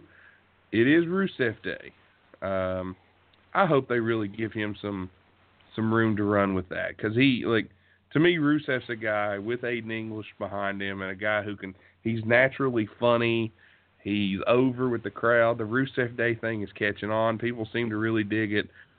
They just need to let him get some steam going. Let him win again. Let him get maybe give him a U.S. title run or something. Just give him something. Give him Money in the Bank this year. Something like that. And let him cash in on Rusev Day. And there you go. But I don't. Thank you. Tell me that's not a good idea. Tell me that's not a good idea. No, it's plausible. Yeah, just have him say, Aiden English come out and say, Rusev has decided to cash in his Money in the Bank on a certain day. He will cash it in on Rusev Day. And you can run with that. It'd be great. But, Taker beats Rusev. Casket match. It was what it was. Nothing special, but, again, just kind of was what it was. Tim. Okay, I want somebody to explain to me, if they can. What was all the bullshit with first he was in this match, then he fucking wasn't, then he was, then he wasn't, then he was, blah, blah, blah, blah, blah, blah, blah. I don't know what the fuck all that was about, if anything. I read somewhere that it was a complete and total work, which to me I don't know what the point of it was if that was the case. They start to get this guy over, and this isn't the first time it's happened with him. And then they crush the motherfucker.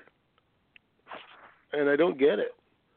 They could have had anybody face the Undertaker, and as long as it ends with the fucking tombstone and into the casket, everyone's happy, right? Doesn't need to be anybody that they're trying to push. I don't think they're trying to push Rusev. I or think they're actually starting to get over. I really don't think they want him. I don't think they want him to get over. Are you suggesting that they fucking did it to him to try to stop his fucking grassroots push? I feel like he started this push. This push has developed kind of like the old Daniel Bryan thing. Yeah, we don't want Daniel Bryan out of nowhere. Yeah, kind of. They don't want Rusev to get over to the point where he's getting crowd support. And if you go to some of these shows, especially with the Smart Marks, Rusev is over.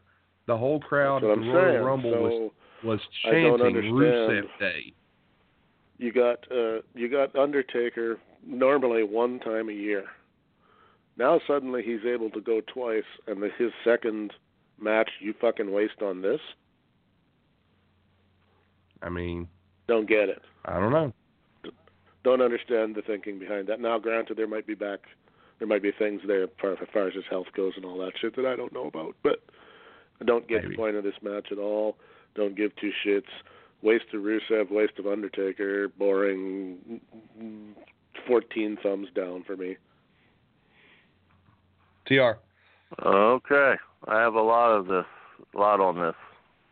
Highly different, but looked at from a different way. those fucking oil fuckers that have all that money requested the Undertaker's presence there because he's their favorite, and I'm sure his check was like 7 figures for one appearance.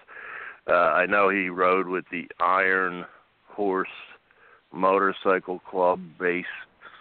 I don't forget where it's based, but he's pretty hardcore to where it was more shocking to me without exposing his business, but I just did. Maybe he's not with the club anymore, but those guys and Middle Eastern people are just like, pardon the pun, oil and water. So that in itself is shocking, but I guess money changes everything. Secondly, in my opinion, on a pushed show, I don't understand what Tim was saying either with the Jericho, Rusev, Jericho, switch back and forth. That does make no sense. But in my opinion, when you're a guy like Rusev on your way up and you get a chance on that big a platform, you indeed are pushed if you're working with The Undertaker, whether you're squashed or not. So that's just the way I look at it. And match quality, the shits. I looked for that tombstone and I didn't see what everybody else saw. At least it wasn't as glaring to me as like Austin and Owen that time. So I don't know. I tried to look at it, but maybe I'm just blind, which it could be the case. Casket match, which kind of creeped me out. You know, I wouldn't want to lay in a casket, especially next to Aiden English with his ass on my cock. But and one final thing, Lana dyed her hair pink on Instagram and keeps asking what you think. So she's obviously wanting the attention back from Rusev, and Rusev got his own attention. And you got to give him props for being a Bulgarian dude who picked up a weird chick, but a hot chick nonetheless, and is slaying that ass year after year. So I think he'll continue to be over. And if you remember when Daniel Bryan first got, like you said, the groundswell smart mark push, I don't think Rusev will ever get that big, but I didn't think Daniel Bryan would ever get that big either. But Sheamus squashed him in, 15 seconds at a WrestleMania? And it didn't hurt him a lick. 18. So he still got over. He still got over like a motherfucker. So I'd rather get squashed by Undertaker. That was the beginning of that Daniel Bryan push, by the way. The whole crowd rebelled the next night at the Monday Night Raw that Daniel Bryan lost that match. I was there for that. Yeah. Well, I mean, they rebelled for a reason because they liked him and they felt it was unjust, which would kind of be the same formula if you think about it. So we'll see the reaction. We'll see the reaction. But I don't think his push is anywhere near over. I think he'll still get it. And if the pops keep coming, there's only like one example off the top of my head when somebody was getting over that they kind of just got rid of it was forget his fucking name. I call him Idol Stevens. Whatever he worked at there. Damien Sandow. The Miz thing, when he was popping more than the Miz for his stuntman thing, and they would cheer for him to be in. They hated that. They hated that. Oh my God, he got over like $1 million. Yeah, so I hope that isn't the case because, like you said, Rusev is a funny dude. Seems like a good dude, and whatever. So. Match shits. I mean, just whatever match. Yeah. Just there for Undertaker because Prince fucking Amin Abid Johansson fucking Abdul Jerkoff wanted to see the dead man. That was the Finnish representative in the Saudi court, Johansson.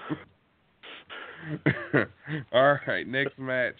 I wanted to add quick before you went any further that Aiden English did tweet that he was the happiest guy in hell. That he loved every minute of that he got to be part of that whole thing. So I just thought I'd throw it in there. Sure. You'd have to. I mean, all the boys want to be in the ring with Cena, Triple H, Undertaker, etc. So just throwing that out there. All right, Brock Lesnar, champion, steel cage match, Universal title, beat Roman Reigns by escaping the cage in 9 minutes and 15 seconds. TR is probably going to disagree with me on this, but I liked this match way more than I liked their Mania match. Both guys got offense. Both guys came out looking strong. Both guys, they were hard-hitting. Suplexes, Superman punches, spears. And I'm not going to say that it was a great match, because it wasn't. It wasn't a great match. It was a good, solid house show fight that these two had. The finish was excellent. Loved the finish. And I think Roman looked as good as he's looked against Brock. And I thought Brock looked vulnerable, which is something that they don't do very often. So well done on this match.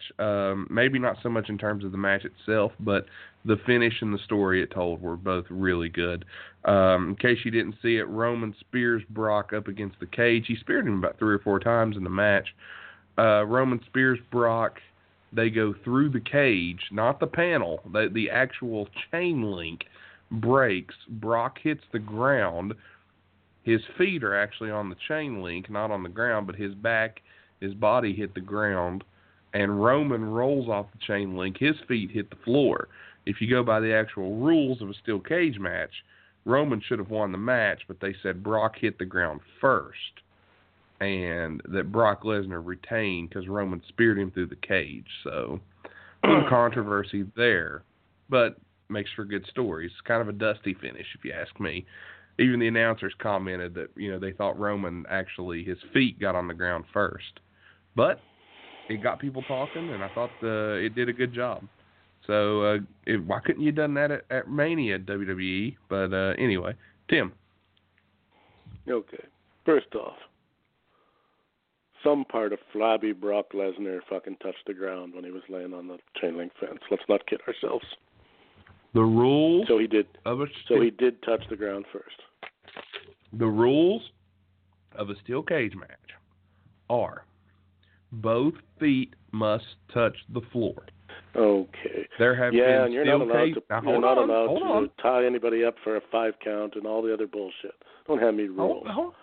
In a steel cage match, the only rule, if you escape the cage, both feet have to hit the floor. I don't give 2 fucks.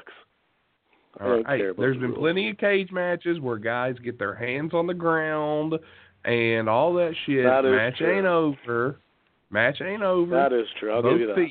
Okay. Didn't care, though. I thought the finish was fucking stupid. Didn't like it. Second of all, and I'm coming at you, Nate. Mr. fucking Baron Corbin, who's only got 5 moves that you hate. You want to talk about guys who don't have any fucking moves. I will suplex you now for the 17th fucking time. Oh, yes? I agree. I will retaliate with my fucking Superman punch for the 16th fucking time. I agree.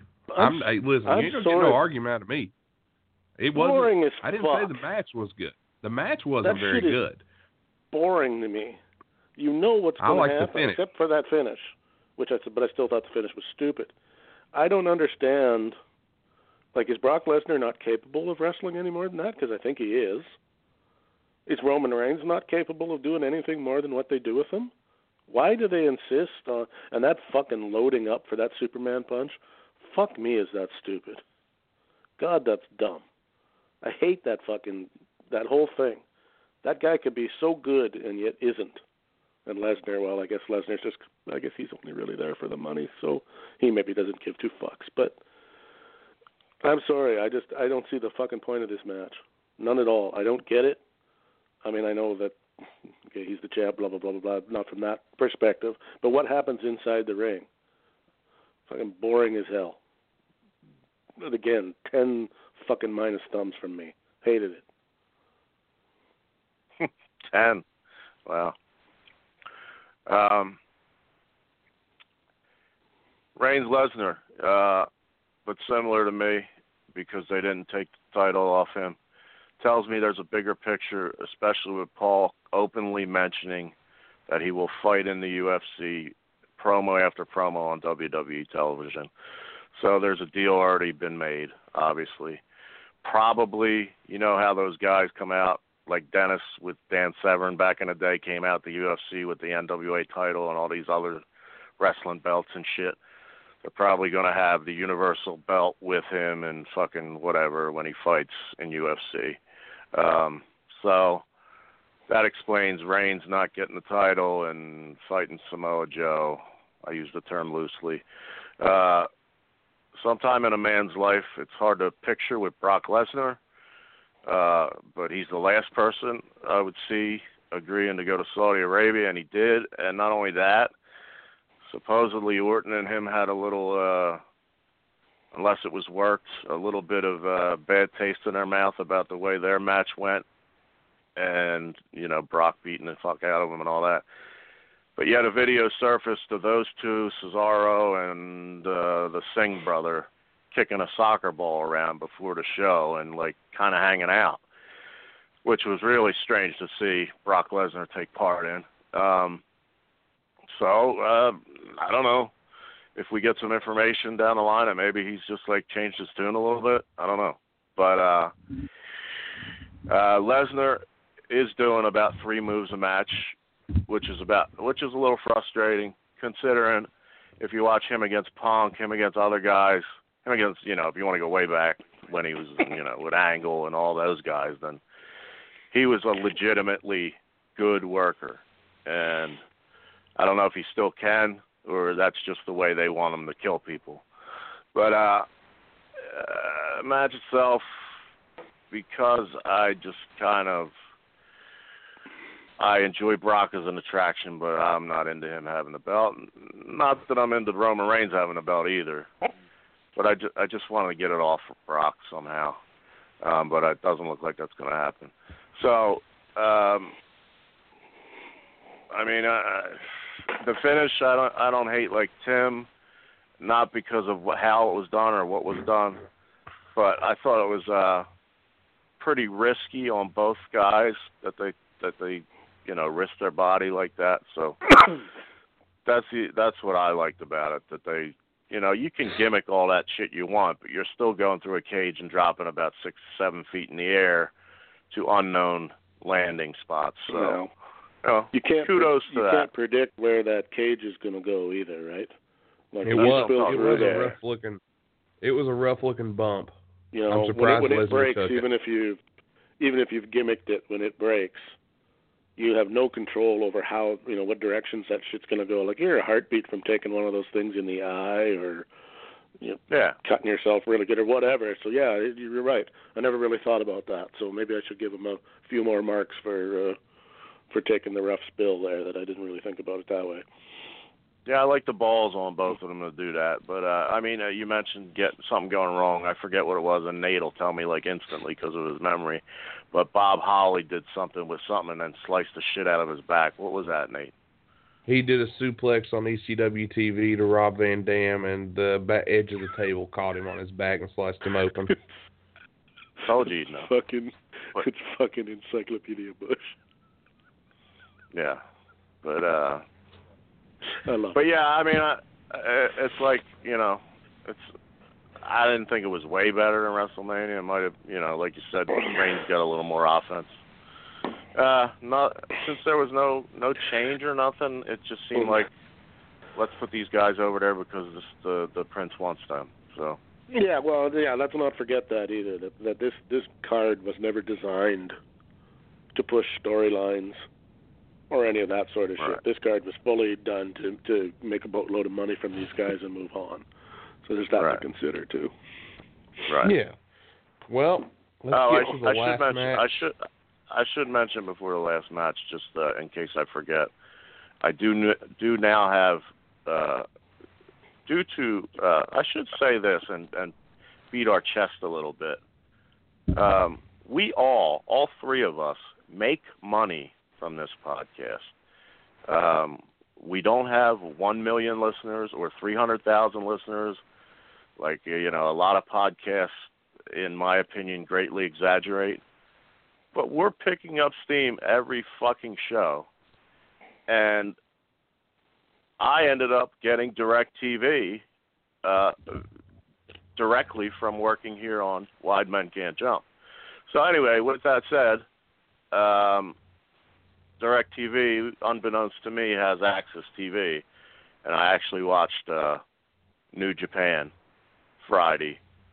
Believe it or not. God! Just want to throw that out there before we get to the last. That sound you all heard around the world, where it sounded like the world broke in half. That was when Tom was watching fucking New Japan. What? Before we get to the last match, what'd you think? Well, it was. I thought it sucked. It was. I must not have thought that much of it because I can't remember the two matches they showed. They showed Tanahashi, who, believe it or not, if I'm being, what's the word, candid and honest. Yeah. Tanahashi, I met backstage at Ring of Honor. I think he's a stud. They call him the Ace with that cool gaijin, New Japan language when two guys or three guys get in bed at 5:30 with their footsies on and put on New Japan World and watch it. They call him the Ace. That's their terminology. But he actually is. It's a shame he's 38, I think, and banged up. Because he's actually, one of the guys that I could see doing something here. I don't want to get crazy, but I could see him doing something here because he can do a little bit of everything, and he speaks English very well and loves American wrestling. But I can't remember who the fuck he wrestled for the life of me. That's terrible. And the second match was Zack Sabre Jr. against one of those lost ingrateful bastards, whatever their name is, inglorious bastards. I don't know. Lost Laura Ingalls from Little House on the Prairie, whatever the fuck their name is. One of those fuckers. Was it Sonata? I think it was Sonata. Sonata against Zack Sabre Jr. and Tanahashi against somebody the fuck else. Oh. How could I forget? He's got my last name. NXT mid-carder, Juice Robinson. Anyhow, that's all I got to say about that right now. Maybe I'll touch on it after the last match. All right. Well, the last match was the Greatest Royal Rumble, 50 men, a.k.a. about 5 upper carders and a bunch of mid-carder / jobbers, but it was what it was. Went an hour and 17 minutes and 20 seconds. I'm going to run through the list here. Daniel Bryan broke the record for the most time spent in a Royal Rumble. Fuck off with that bullshit. Hey. I broke a record in a match that's twice the fucking size of any other one. You didn't break anything. Retarded. It's a Royal Rumble match. It's not a Royal Rumble. It's the Greatest Royal Rumble. It's different. I'm just saying. 1 hour, 16 minutes, and 16 seconds. Somebody get me my pudding. It's in the match. He came in at number 1. Number 2 was Dolph Ziggler. He was in for 21 minutes. Sin Cara came in at number 3. Dolph Ziggler. Oh, Josh, I said Dirk Diggler. You got my interest there for a minute. No. Carry on. I'm not watching that. I'm not watching Mark Wahlberg's dick. It's Mark Wahlberg's fake dick. Yeah, sorry. Moving on. Sin Cara was number 3. He lasted 1 minute and 18 seconds. Thanks for coming. Curtis Axel had a 2-minute run. He came in at 4. Mark Henry, fresh from retirement, came in at number 5. He lasted 3. Yeah, it didn't take long, did it? He came in for 3 minutes and 27 seconds. And then Mike Kanellis. Mike Kanellis got paid a large sum of money to get in the ring and get eliminated 3 seconds. Immediately. But laughed all the way back to the back because he's impregnated that wife of his and that lucky bastard. Hey, at the end of the day, Mike Kanellis has beaten everybody because he's got Maria. So say what you will. Hurt. He ain't hurting. All right, number 7 was a guy, he's a sumo wrestler named Hiroki Sumi. He was in there for 46 seconds, and he just looked as out of place as I would at a weightlifting competition. He just did not look like he belonged there. But there he was. Quick interruption on Sumi. Go ahead. That reminds me, Stephen P. New Law Offices are one of our sponsors. Just go ahead. That's as bad as the one you pulled on the other night, which I can't even remember what it was. No, it was pretty good. It was pretty good. All right, then Hiroki Sumi lasted 46 seconds. Victor was number 8 from the Ascension, 51 seconds, and thanks for coming, Victor. Kofi Kingston, 16 minutes as he came in at number 9. Had a nice little stay in the match, doing the whole save for elimination that he normally does. Number 10 was Tony Nese. He had a decent run, 7 minutes, 13 seconds, looked good. The poor Revival, Dash Wilder lasted 1 minute, 26 seconds in the match and was partially eliminated by number 12, Hornswoggle. Made an appearance in the Rumble. Here for Hornswoggle. Hornswoggle gets paid. Beautiful. Little fat midget fuck. He lasted a minute. Number 13, Primo Cologne. Whoa. The difference between you and Hornswoggle is what, 3 feet? That's and 3 inches. Dick. So he's a fat midget fuck, and that makes you what? I'm a fat non-midget. Where you been? As long as you were going to say it. I'll say it. Primo Cologne lasted 5 minutes, 10 seconds. Xavier Woods at number 14. He lasted 9 minutes, 56 seconds, which is a little bit longer. Page. Damn, you took my fucking joke, you prick. 15, Bo Dallas. He lasted 1 minute, 34 seconds. Number 16, Kurt Angle. Kurt Angle lasted 7 minutes, 59 seconds. He did have 3 eliminations, though, so that's pretty cool. Scott Dawson comes in at 17. He lasted 11 minutes, 44 seconds, a lot longer than Dash Wilder, so good for Scott. Goldust made an appearance, number 18. He lasted 10 minutes and 4 seconds. Then Connor from the Ascension showed up, and he lasted all of 2 minutes and 25 seconds. Elias, our boy Elias, comes out playing guitar, and he was fantastic. I love me some Elias. He's really growing on me over the past few weeks. I really like him. He lasted an astounding 34 minutes and 4 seconds and had 5 eliminations in this match. And also add that when he asked them if they wanted to sing with him, they popped outrageously. They did. And then fell right into the trap of when he told them to shut the fuck up. And then they bit it, which was perfect. And he even got them all to yell in English, WWE stands for Walk with Elias. Very nice. Very well done. That guy's so fucking over. I hope they do something with him, though. He's gold. He's gold right now. Luke Gallows at 21, 9 minutes, 16 seconds for him. The big man, Rhino, comes in, last 16 minutes, 22 seconds, which is longer than his run for Congress lasted. 23, Drew Gulak. Bam. Ouch. Lasted 1 minute 40. You know what? I'm a Facebook friend of his. I better be careful. Lasted 1 minute 47 seconds in the match. Tucker Knight from NXT showed up, and he got a 10 minutes and 8 seconds and got an elimination. Let's see. Bobby Roode was next out at 25, the halfway point. 17 minutes, 44 seconds until he was dumped by fuckhead Baron Corbin. 26, Fandango. He lasted 3 minutes and 42 seconds until he was eliminated by fuckhead Mojo Rawley. So there's that. Chad Gable, Ready, Willing, and Gable. He was there 8 minutes and 17 seconds at 27. Then 28 was Rey Mysterio. He lasted 20 minutes, 25 seconds, and he too was eliminated by fuckhead Baron Corbin. 29 was Mojo Rawley. He lasted 8 minutes and 52 seconds. Then 30 was Tyler Breeze, who ran in, got knocked off the ring apron into the arms of Fandango, who put him back up on the apron, and then he got knocked to the floor by Mojo Rawley. He lasted 16 seconds. Big E entered at 31. He lasted 13 minutes and 59 seconds. Carl Anderson, he came in at 32. He lasted 4 minutes 25 seconds. Apollo Crews came in at 33. He lasted 3 minutes 26 seconds.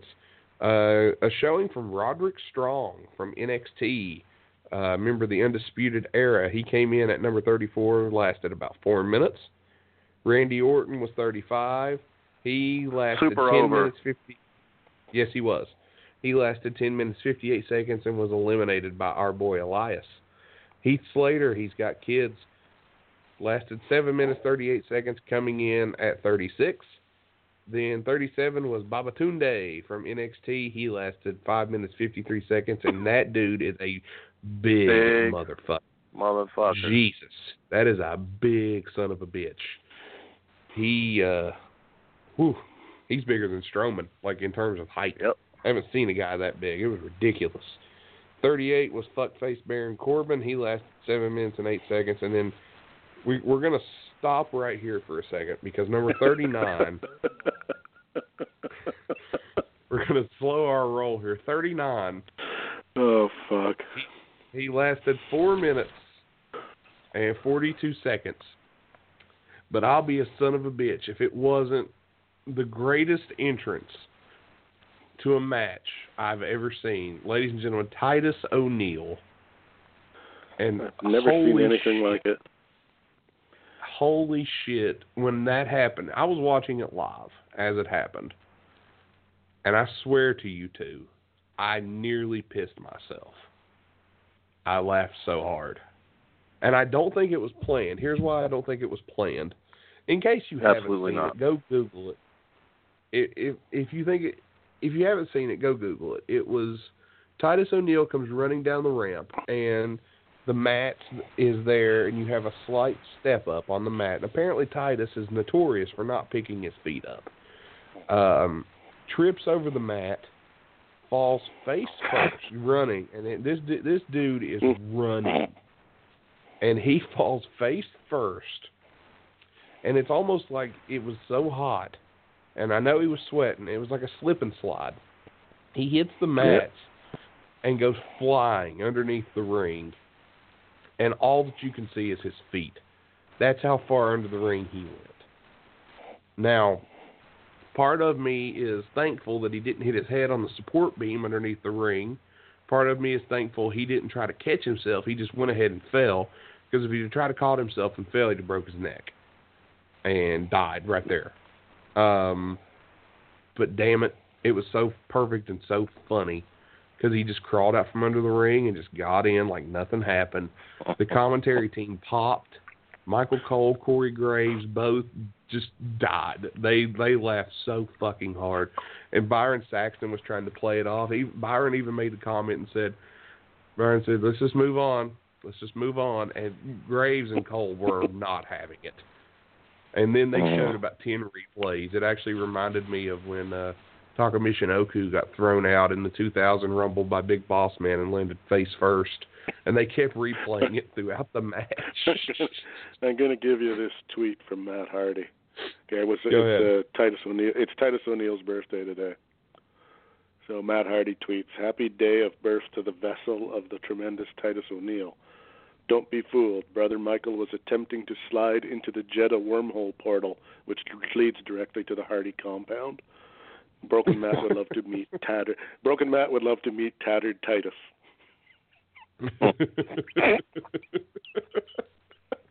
Which is pretty fucking funny.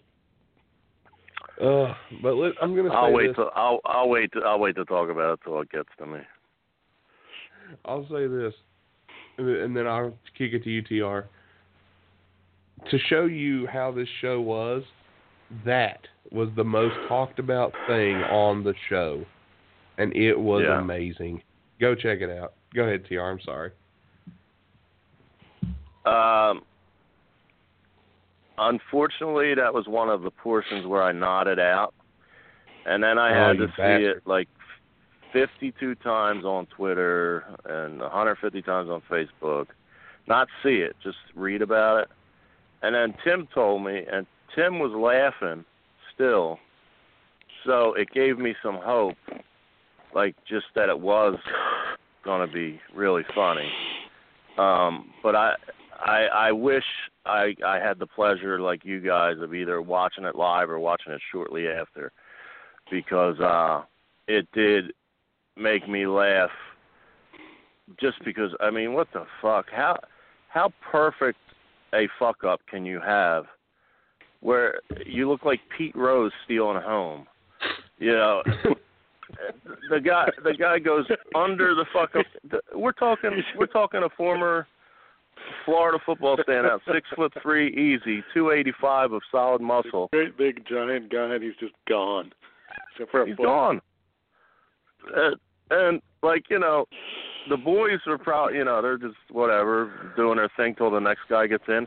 And usually, you know, the plan is, as you noted with the eliminations and stuff, when a fresh guy comes in, if he's somewhat pushed, he gets rid of like 2-3 guys and does his moves. Even Roderick Strong got in those backcrackers and chopping Daniel Bryan and all that.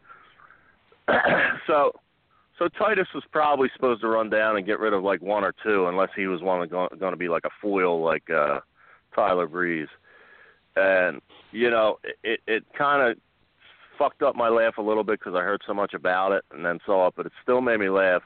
But it made me laugh more when I kept hearing Graves and Cole just say fuck the show, fuck whatever, and kept laughing themselves. And he's notoriously clumsy from what I hear, and he showed that other instances in the WWE. Yeah. But he's just a clumsy dude. But go ahead. No, they need to do what you said last night too about his new gimmick. You remember? Yeah, just keep you know, use it as a unexpected positive and keep him in a effing shit up kind of thing. And you know, I think me and Tim had a whole angle, but I forget. But we were gonna have him stumble around and nearly clobber everybody, but not, and then have him fucking take out Vince or something along those lines, or come around the corner and take her out. And if he clobbers Vince, he'll get suspended 60 days again. But I mean, yeah, that's part of his story. Like even that, like that's not clumsy, but it's like a stupid move. You know what I mean? It's just good old worldwide. So yeah, thank you, Titus, for entertaining us on this otherwise pedestrian show. I hope there's a fucking T-shirt of that. I swear, I hope they make one. Yeah, you should fucking demand that they do. Oh my God, that'll sell like crazy. It's his biggest moment in the fucking business. Mm-hmm. It was amazing. Oh, you couldn't have planned. You should own it. That's what made it so wonderful. The camera was on him, but the camera people in the truck had cut to something else, which is why I know it wasn't legitimate. That was too good. Or why I knew it was too good to be fake. Legit. Yeah, if he'd have been faking it, he would have thrown the arms up more, or there would have been more of a stumble. But he only stumbles once. He catches his foot one time, and after that, it's just down and slide. You know what? All three of us have to do something, maybe after the show or at our convenience, and that's or maybe you already did it. When it happens, I'm sure some of the guys in the ring were awaiting his arrival. So I'm going to pause it. Under. That's what I'm saying. I'm going to pause it and see if any of the guys were like, "What the fuck," or laughing or whatever, you know. Because the announcers, I'm not sure which one it is, but a couple of them start laughing. You can hear it in the background. Oh, Graves and Cole die, and Graves doesn't even try to hide it. If I'm not mistaken, I did hear that. Where were they? Were they on the other side of the ring, or were they on his side? Like, did they get a back view of that, or a front view? I'm not sure, honestly. I'm thinking, obviously they saw it on. Obviously they saw it on their monitors, but where was their live view? Were those guys coming at them into the ring, or? Because man, can you imagine if they saw that from behind? How hard they laughed? They didn't see it from behind. So then I'm wondering how much did they actually saw what they saw on the monitor. Here's an update from WhatCulture.com. They're usually pretty reliable. Titus O'Neil's comical botch at the Greatest Royal Rumble is said to have brought even Vince McMahon to the verge of tears. O'Neil tripped on his way to the ring, yada, yada, yada. That's Vince humor, though. According to the website Wrestling News, even the chairman of the board couldn't help but share their amusement backstage. Vince was reportedly so entertained by it, he instructed production team to show the footage again, breaking from the long-held tradition of quietly brushing any botches under the carpet. Apparently, he even shook O'Neil's hand and gave him a warm pat on the back after he returned to the back following his elimination. Proof, if it were needed, that the 72-year-old isn't as stern and straight-faced as he thinks. Even if he did once suspend Titus for touching him on the shoulder. For the most embarrassing thing that's ever happened in his entire career, this went a lot better than it went otherwise for O'Neil. Well, fuck, they'll be talking about it long after he's gone, dead and gone. If there's still a WWE, that shit will be on a disc somewhere. Dude, that Shockmaster passed the moment. torch. Yeah. Shockmaster. Uncle Fred. I need to message Fred and see what he thought of that. All right. Well, back to the Greatest Rumble, even though we covered the moment of the night. 40 was Dan Matha from NXT. 2 minutes, 1 second in the ring. Braun Strowman, 22 minutes, 14 seconds at number 41. He wins the damn thing. Ty Dillinger, he lasted 29 seconds. Kurt Hawkins, 20 seconds. He came in. Thanks for coming, Kurt. By the way, Braun Strowman, this is just to piss Tim off. Braun Strowman broke the eliminations record in a Royal Rumble match with fucking bullshit, crap WWE stat bullshit. With 13 to break Roman Reigns' record. He breaks no Bobby records. Lashley comes in at 44. He lasts 14 minutes 38 seconds. Gets down towards the end.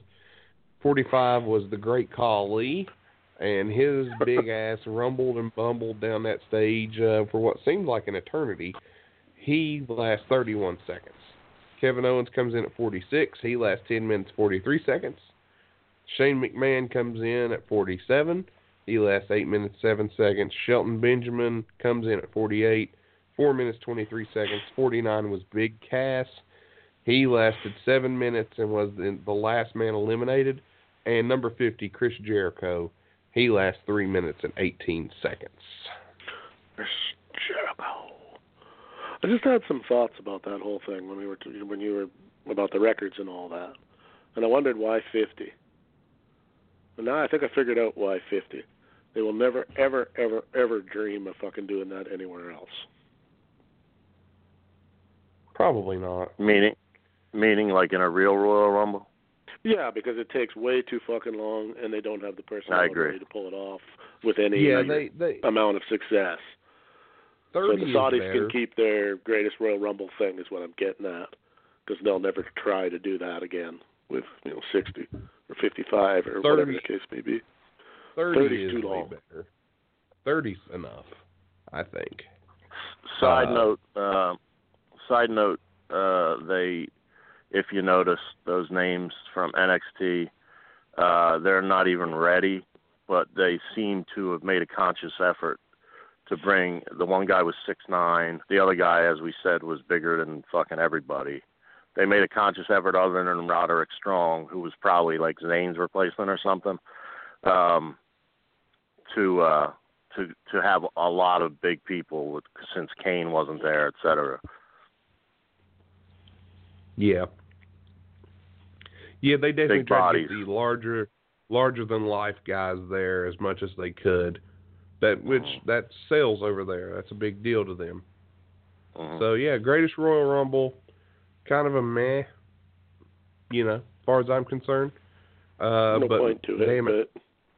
But two thumbs way up and a big standing ovation to Titus O'Neil for one of the greatest things that ever happened. And owning it so far, anyway. I hope he continues to own it. Oh, he's owning it. He's owning it, and he has no choice. What show is he on? Raw. Okay, they took us a minute. Yeah, I don't know because if they switch guys around, and I don't know. They Pretty sure gotta fucking bring him. They gotta bring him out.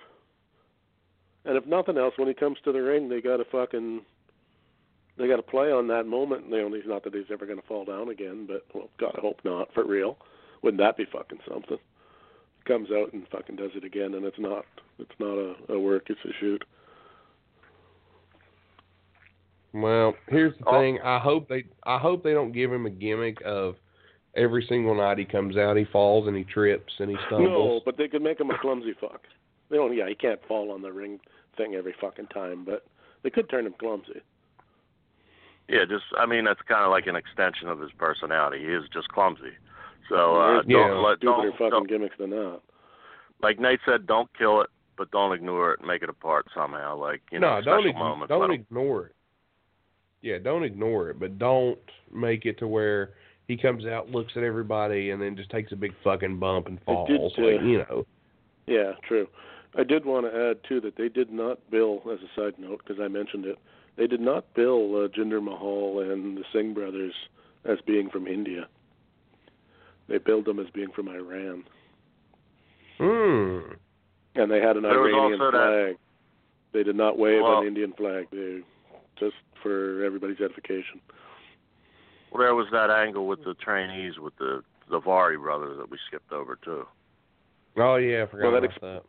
It explains the vigorous heat they got because Saudi Arabia and Iran have been at war previously, so I can see where the boo came from. So I still don't know culturally where India stands with Saudi Arabia, but I understand the boo for Iran. So. For anyone who might care about that stupid stuff. It's hard saying on that end. We've got about 30 minutes. Oh, we're way over. No, we don't. 30 minutes over. We're 30 minutes over.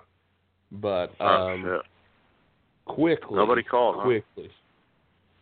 Not that I've seen yet. Hold on. Yeah, not that I saw. Let me see here. Quickly, I want to run this by you guys. What do you think of your team's draft? Tim, I'll start with you. Cowboys got Leighton Vander Esch, linebacker, Connor Williams, offensive lineman, Michael Gallup, wide receiver, Dorrance Armstrong Jr., edge rusher, Dalton Schultz, tight end, Mike White, quarterback from Western Kentucky, Chris Covington, linebacker, Cedric Wilson, wideout, and Bo Scarborough, running back from Alabama. What do you think of your draft? I think we could have probably plucked another receiver or two. Would have been nice, but overall. You guys did trade a 6th-round pick for Tavon Austin. Yeah, but big whoop to you, big whoop. They didn't really do a real good job of addressing what they really need. I like the first pick, and then after that, they had a chance or two to grab a better receivers than what they got. But welcome to Dallas. TR, your guys got Dallas Goddard from South Dakota State, tight end. They grabbed Avonte Maddox, cornerback. Josh Sweat, defensive end. Matt Pryor, offensive tackle, and Jordan Mailata, offensive tackle. What do you think of their draft? Good, bad, indifferent? Good. Dallas, South Dakota State, that's a Howie Roseman fucking Carson Wentz scouting report gimmick. We need to replace Brent Selleck, and, we're a tight end base. Zach Ertz will be the guy, but, if we can get another guy, it'd be like the Hernandez and, what's his name, Gronk up there. So, cool. They traded backward to get that or whatever. No biggie. Avonte, I think we've discussed how bad Pittsburgh was in football. So he had second team all ACC and shit like that. So when you're playing for a bad football team, that's got to be pretty impressive. He's probably got a better. He's probably better than his accolades because he's playing on a terrible team. The third rounder was the steal. He either had knee problems or off the field problems or both. But other than that, everybody said he would be like a high, not high, but like a mid first round guy who they got in the fourth? Josh Sweat. Fourth round at pick 130. Yeah, that's supposed to be our steal of the draft for Howie Roseman. The fourth guy I'm not familiar with at all, and the fifth guy is an interesting story because he's 6'9", and he's never played football. He played rugby in Australia, but he was like the Michael Jordan of rugby, and he just killed everybody. So they're bringing him over to try to make him an offensive lineman. It's an experiment, but it should be interesting to look at. So thumbs up, I guess. Okay. I like Tampa's draft. They grabbed Vita Vea from Washington, defensive tackle, Ronald Jones, running back from USC, who is a stud at running back.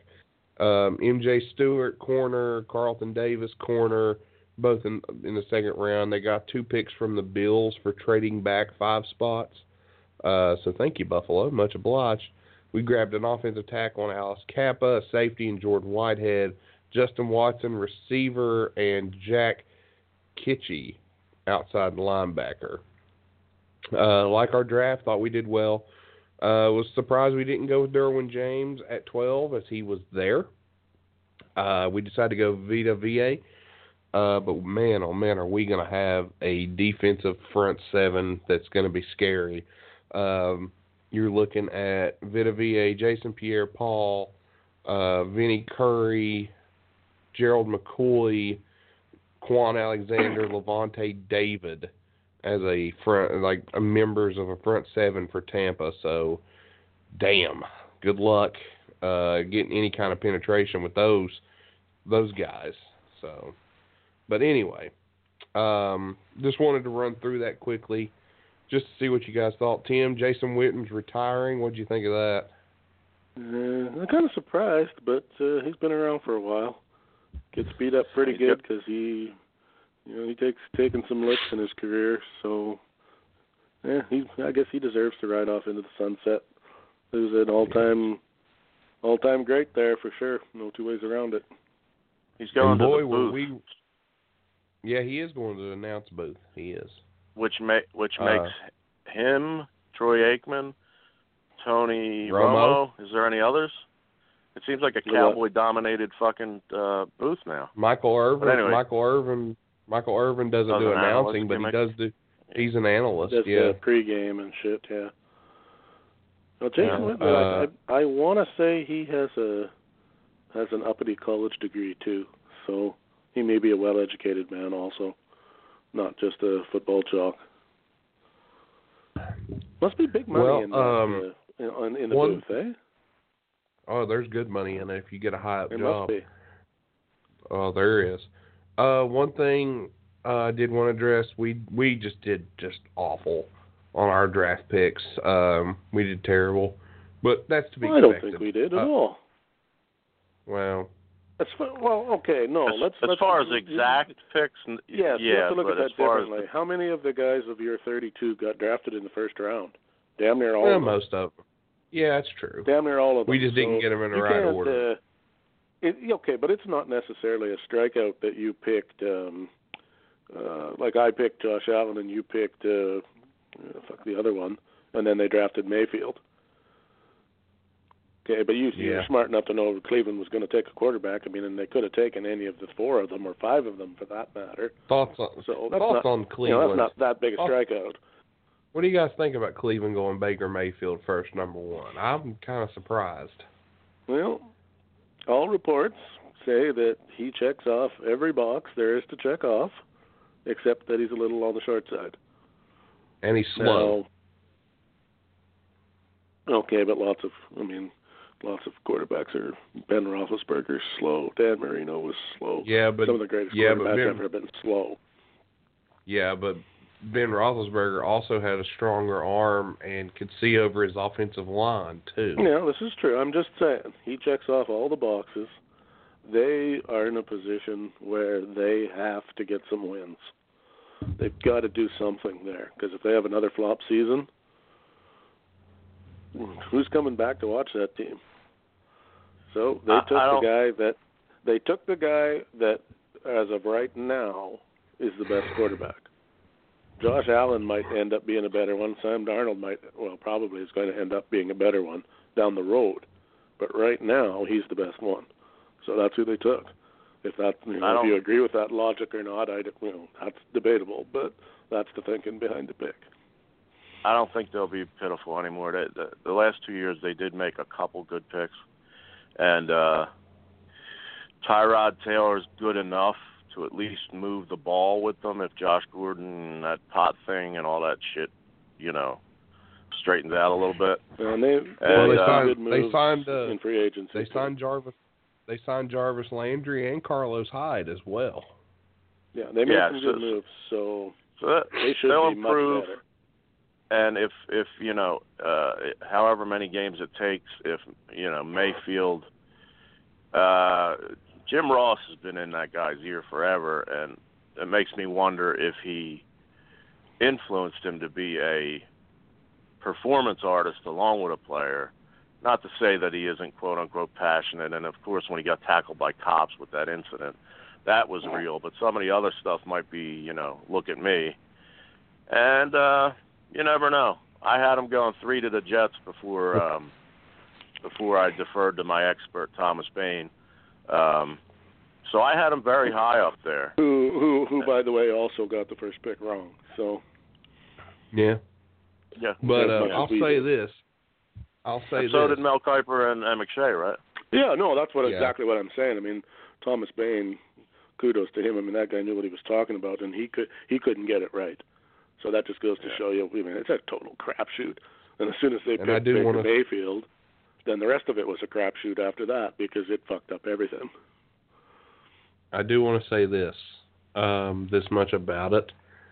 I did love him planting the flag on the Ohio State field. That was amazing. You know what? And then he gets drafted. Then he gets drafted to Ohio. Yeah, but I still like that kind of shit. I like a guy that's not afraid to go out there and have a fucking personality of some sort. I mean, I know the NFL does its damnedest to make them not have one, but I like those guys that say, maybe he says the awkward thing or does the thing that is really what he's thinking, as opposed like when he fingered some fans from one of the other teams when they lost or whatever. He grabbed his crotch for the people at Kansas. That was pretty funny. Yeah, who can? That's a big whoopty guy, big whoopty fuck. Like, is that really that big a deal? Not really. Oh, shit. Not really. So, I mean, a grown man grabbed his crotch. Big whoop. Oh, God. All right, guys. We got a call, and I recognize the number. Okay. Good Lord. You better by now, you fucking idiots. I sat here on hold and listened to fucking Curtis, some kind of shit talking about. I don't even know what the fuck you're talking about now. But you stray like you do all the time. Fucking Tim Dombrova with D-U-M-B, you should spell your fucking name, because you don't know nothing about the wrestling business. Fucking Nate Bush. What the fuck does he know? I'm disgraced when I heard you make that quip that you had New Japan World, because you're not one of us. You're a fucking traitor, too, talking about WWE. And then, of course, the complete fucking asshole had to ruin my fucking night, that fucking nobody, who probably never managed nobody like he says, probably never wrestled. Those pictures and videos are probably somebody else that he photoshopped. He's a fucking liar. I know he fucking ruined the podcast because he was drunk all the time and he couldn't let it come out on time. He's an asshole. He fucking, how dare him say he watched New Japan. And Juice Robinson, for instance, yeah, he had to make that fucking cocky remark that he was a mid-carder in NXT. Well, let me tell you something, TR not fucking smart. You fucking dumb fuck, TR fat loser. Juice Robinson, he should change his name just because it's loosely affiliated with you, because he cashed in on himself, like he bet on himself, and he went to the greatest professional wrestling association in the history of the business. He's top 3 in the world, Juice Robinson, right now. And the WWE couldn't fucking see it because they're fucking stubborn and they're fucking stupid. They're fucking stupid, just like you three. And as far as him talking about Tanahashi, I wish I knew where he fucking lives, because you don't dare talk about the ace. The only ace he should know about is fucking that bum American Bob Orton. Fucking, he doesn't even understand how to say gaijin and stuff that we say. That fucking faggot TR. I can't wait to meet him in person. I'm 37 years old. I'm single currently and celibate, as I mentioned. But and I have several championship belts, and I managed to get in this group called the True Kids and got a Puro Bros shirt. And I am currently curling 10-pound dumbbells. I'm so angry, and I can't wait to fucking see that TR, whatever his fucking name is. How dare he mention Tanahashi? If I get this feed again next Sunday, and I hear any of the three of you mention, because Tanahashi's top 3 in the world, and you can't fucking, Juice Robinson, and he dared to go to Zack Sabre Jr., and then he fucked up Los Ingobernables. He fucking fucked them up, and he said it was one of them, like disrespecting Sonata, who's top 3 in the world. How the fuck? Oh, this guy. Naito's the leader and the most over wrestler, more than Hogan, Austin, and The Rock combined. You fucking idiot, TR. Burns me to fuck off, you fucking asshole. Your show sucks. Nobody listens. You talked about the states that don't listen. But how about this? The fucking 49 states, the only one listening is the one I'm calling from, and that's Japan. So fuck you, assholes, and stay off the fucking airwaves. You suck. Fuck you, and I'm out of here. Fucking sayonara. Oh, God. I wish that guy would let me get a retort in while he was calling me a fucking asshole and everything else. My favorite was Fat Boozer. Fucking guy. I like how he was calling in from the 50th state of Japan. Fat Boozer, and then giving me my name joke, which actually, in all honesty, I haven't heard that play on my last name in quite a few years, so that was refreshing. I thought it might have been one of the Cauliflower Alley guys, and thought we got through a show without him, but... No, I love Scott. Scott can phone me every week. Yeah, I mean... I popped for Scott. Next week, though, we got to keep him on the line so we can maybe ask him a question or two. Well, at least he only had 5. I think it was 4 or 5 guys he had top 3 in the world. He never mentioned Kenny Omega, I don't think, either. Which I think is I'm glad that we pissed him. Well, me specifically pissed him off enough where he said I wanted to have actually a conversation with him, or at least try to, but he said sayonara too quick and hung up. So. Well, that's what I said. I'd like to ask him a couple of questions next time if we can kind of keep him on the line, maybe somehow. Yeah. It seems like he only knows about us on Sunday for some reason. So let's keep it that way. Hopefully. Well, that's what I mean. Like if he calls on Sunday. I wanted to ask him if. No, I'm saying I mean that you never know when he could call, but Well, that's hopefully true too. But for our sake, we have no control over that. I mean, the only thing we can do is not let him on the air, and we won't. We wouldn't do that because it's entertaining, if nothing else. So, no, I love that Scott guy. Good guy. Scott is like an RKO. It's out of nowhere.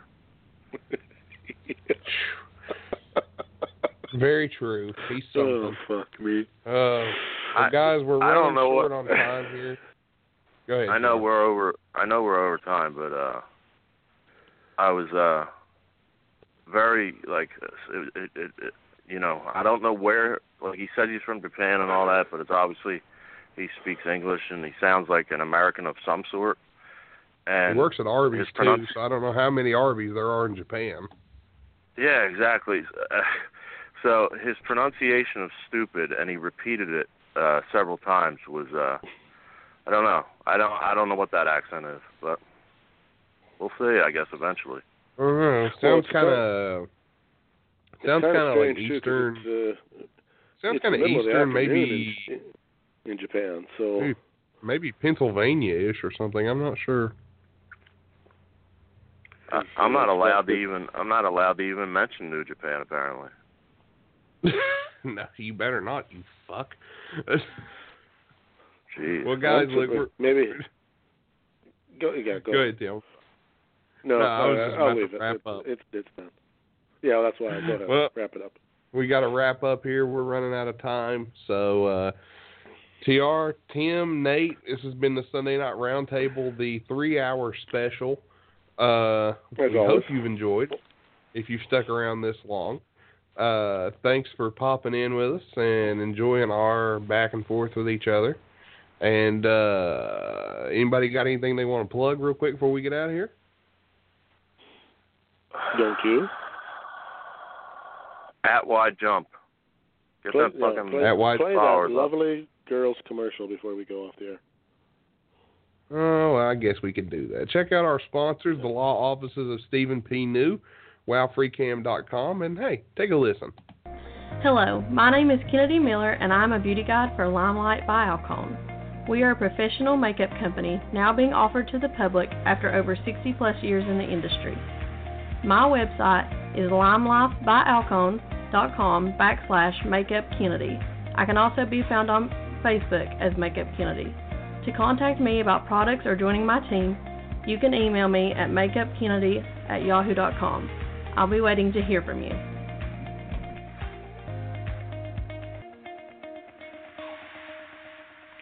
Yeah. Check that out. Check out all of our sponsors. I've got links in the show description to Stephen P. News Law Office, to Wow Free Cam, Makeup Kennedy, our Twitter, which is twitter.com/widejump, facebook.com/widemencan'tjump, instagram.com/widemencan'tjump, and check us out, iTunes, Podcast Addict, Stitcher, iHeartRadio, Pod Paradise, Google Play, anywhere you find podcasts, we are there. Follow TR at TR Shock. Don't follow Tim. He doesn't want you. And you can follow me at MMITM Nathan. And I believe that's everything, guys. Anybody got anything else to add? Nothing? I think we covered everything I said. Shrinking penis, NFL draft. Oh, man. Royal Wide Rumble. Men can't score. Wide Men can't score tomorrow. Yes, Wide Men Can't Score will be up tomorrow. We got a big probably going to be early, though. Probably going to be noon Eastern, I'm thinking. Okay. We're going to have an early edition of Wide Men Can't Score. Wide Men Can't Jump. The flagship basketball show will be Wednesday. Special start time, 9 o'clock. Still confirming our guests. We got several different options. We'll have 2 guests this week, or 3, depending. And I know we'll have a guest or 2 next week. Stephen P. New will be on with us this week. I can guarantee that. Steve New's coming on. All right. So we'll have him on. New. Yeah. So we'll have him on. We'll talk a little ball. We're going to have some fun. And I believe that's everything. TR, you want to take us home? Peace in the Middle East. DJ Khaled.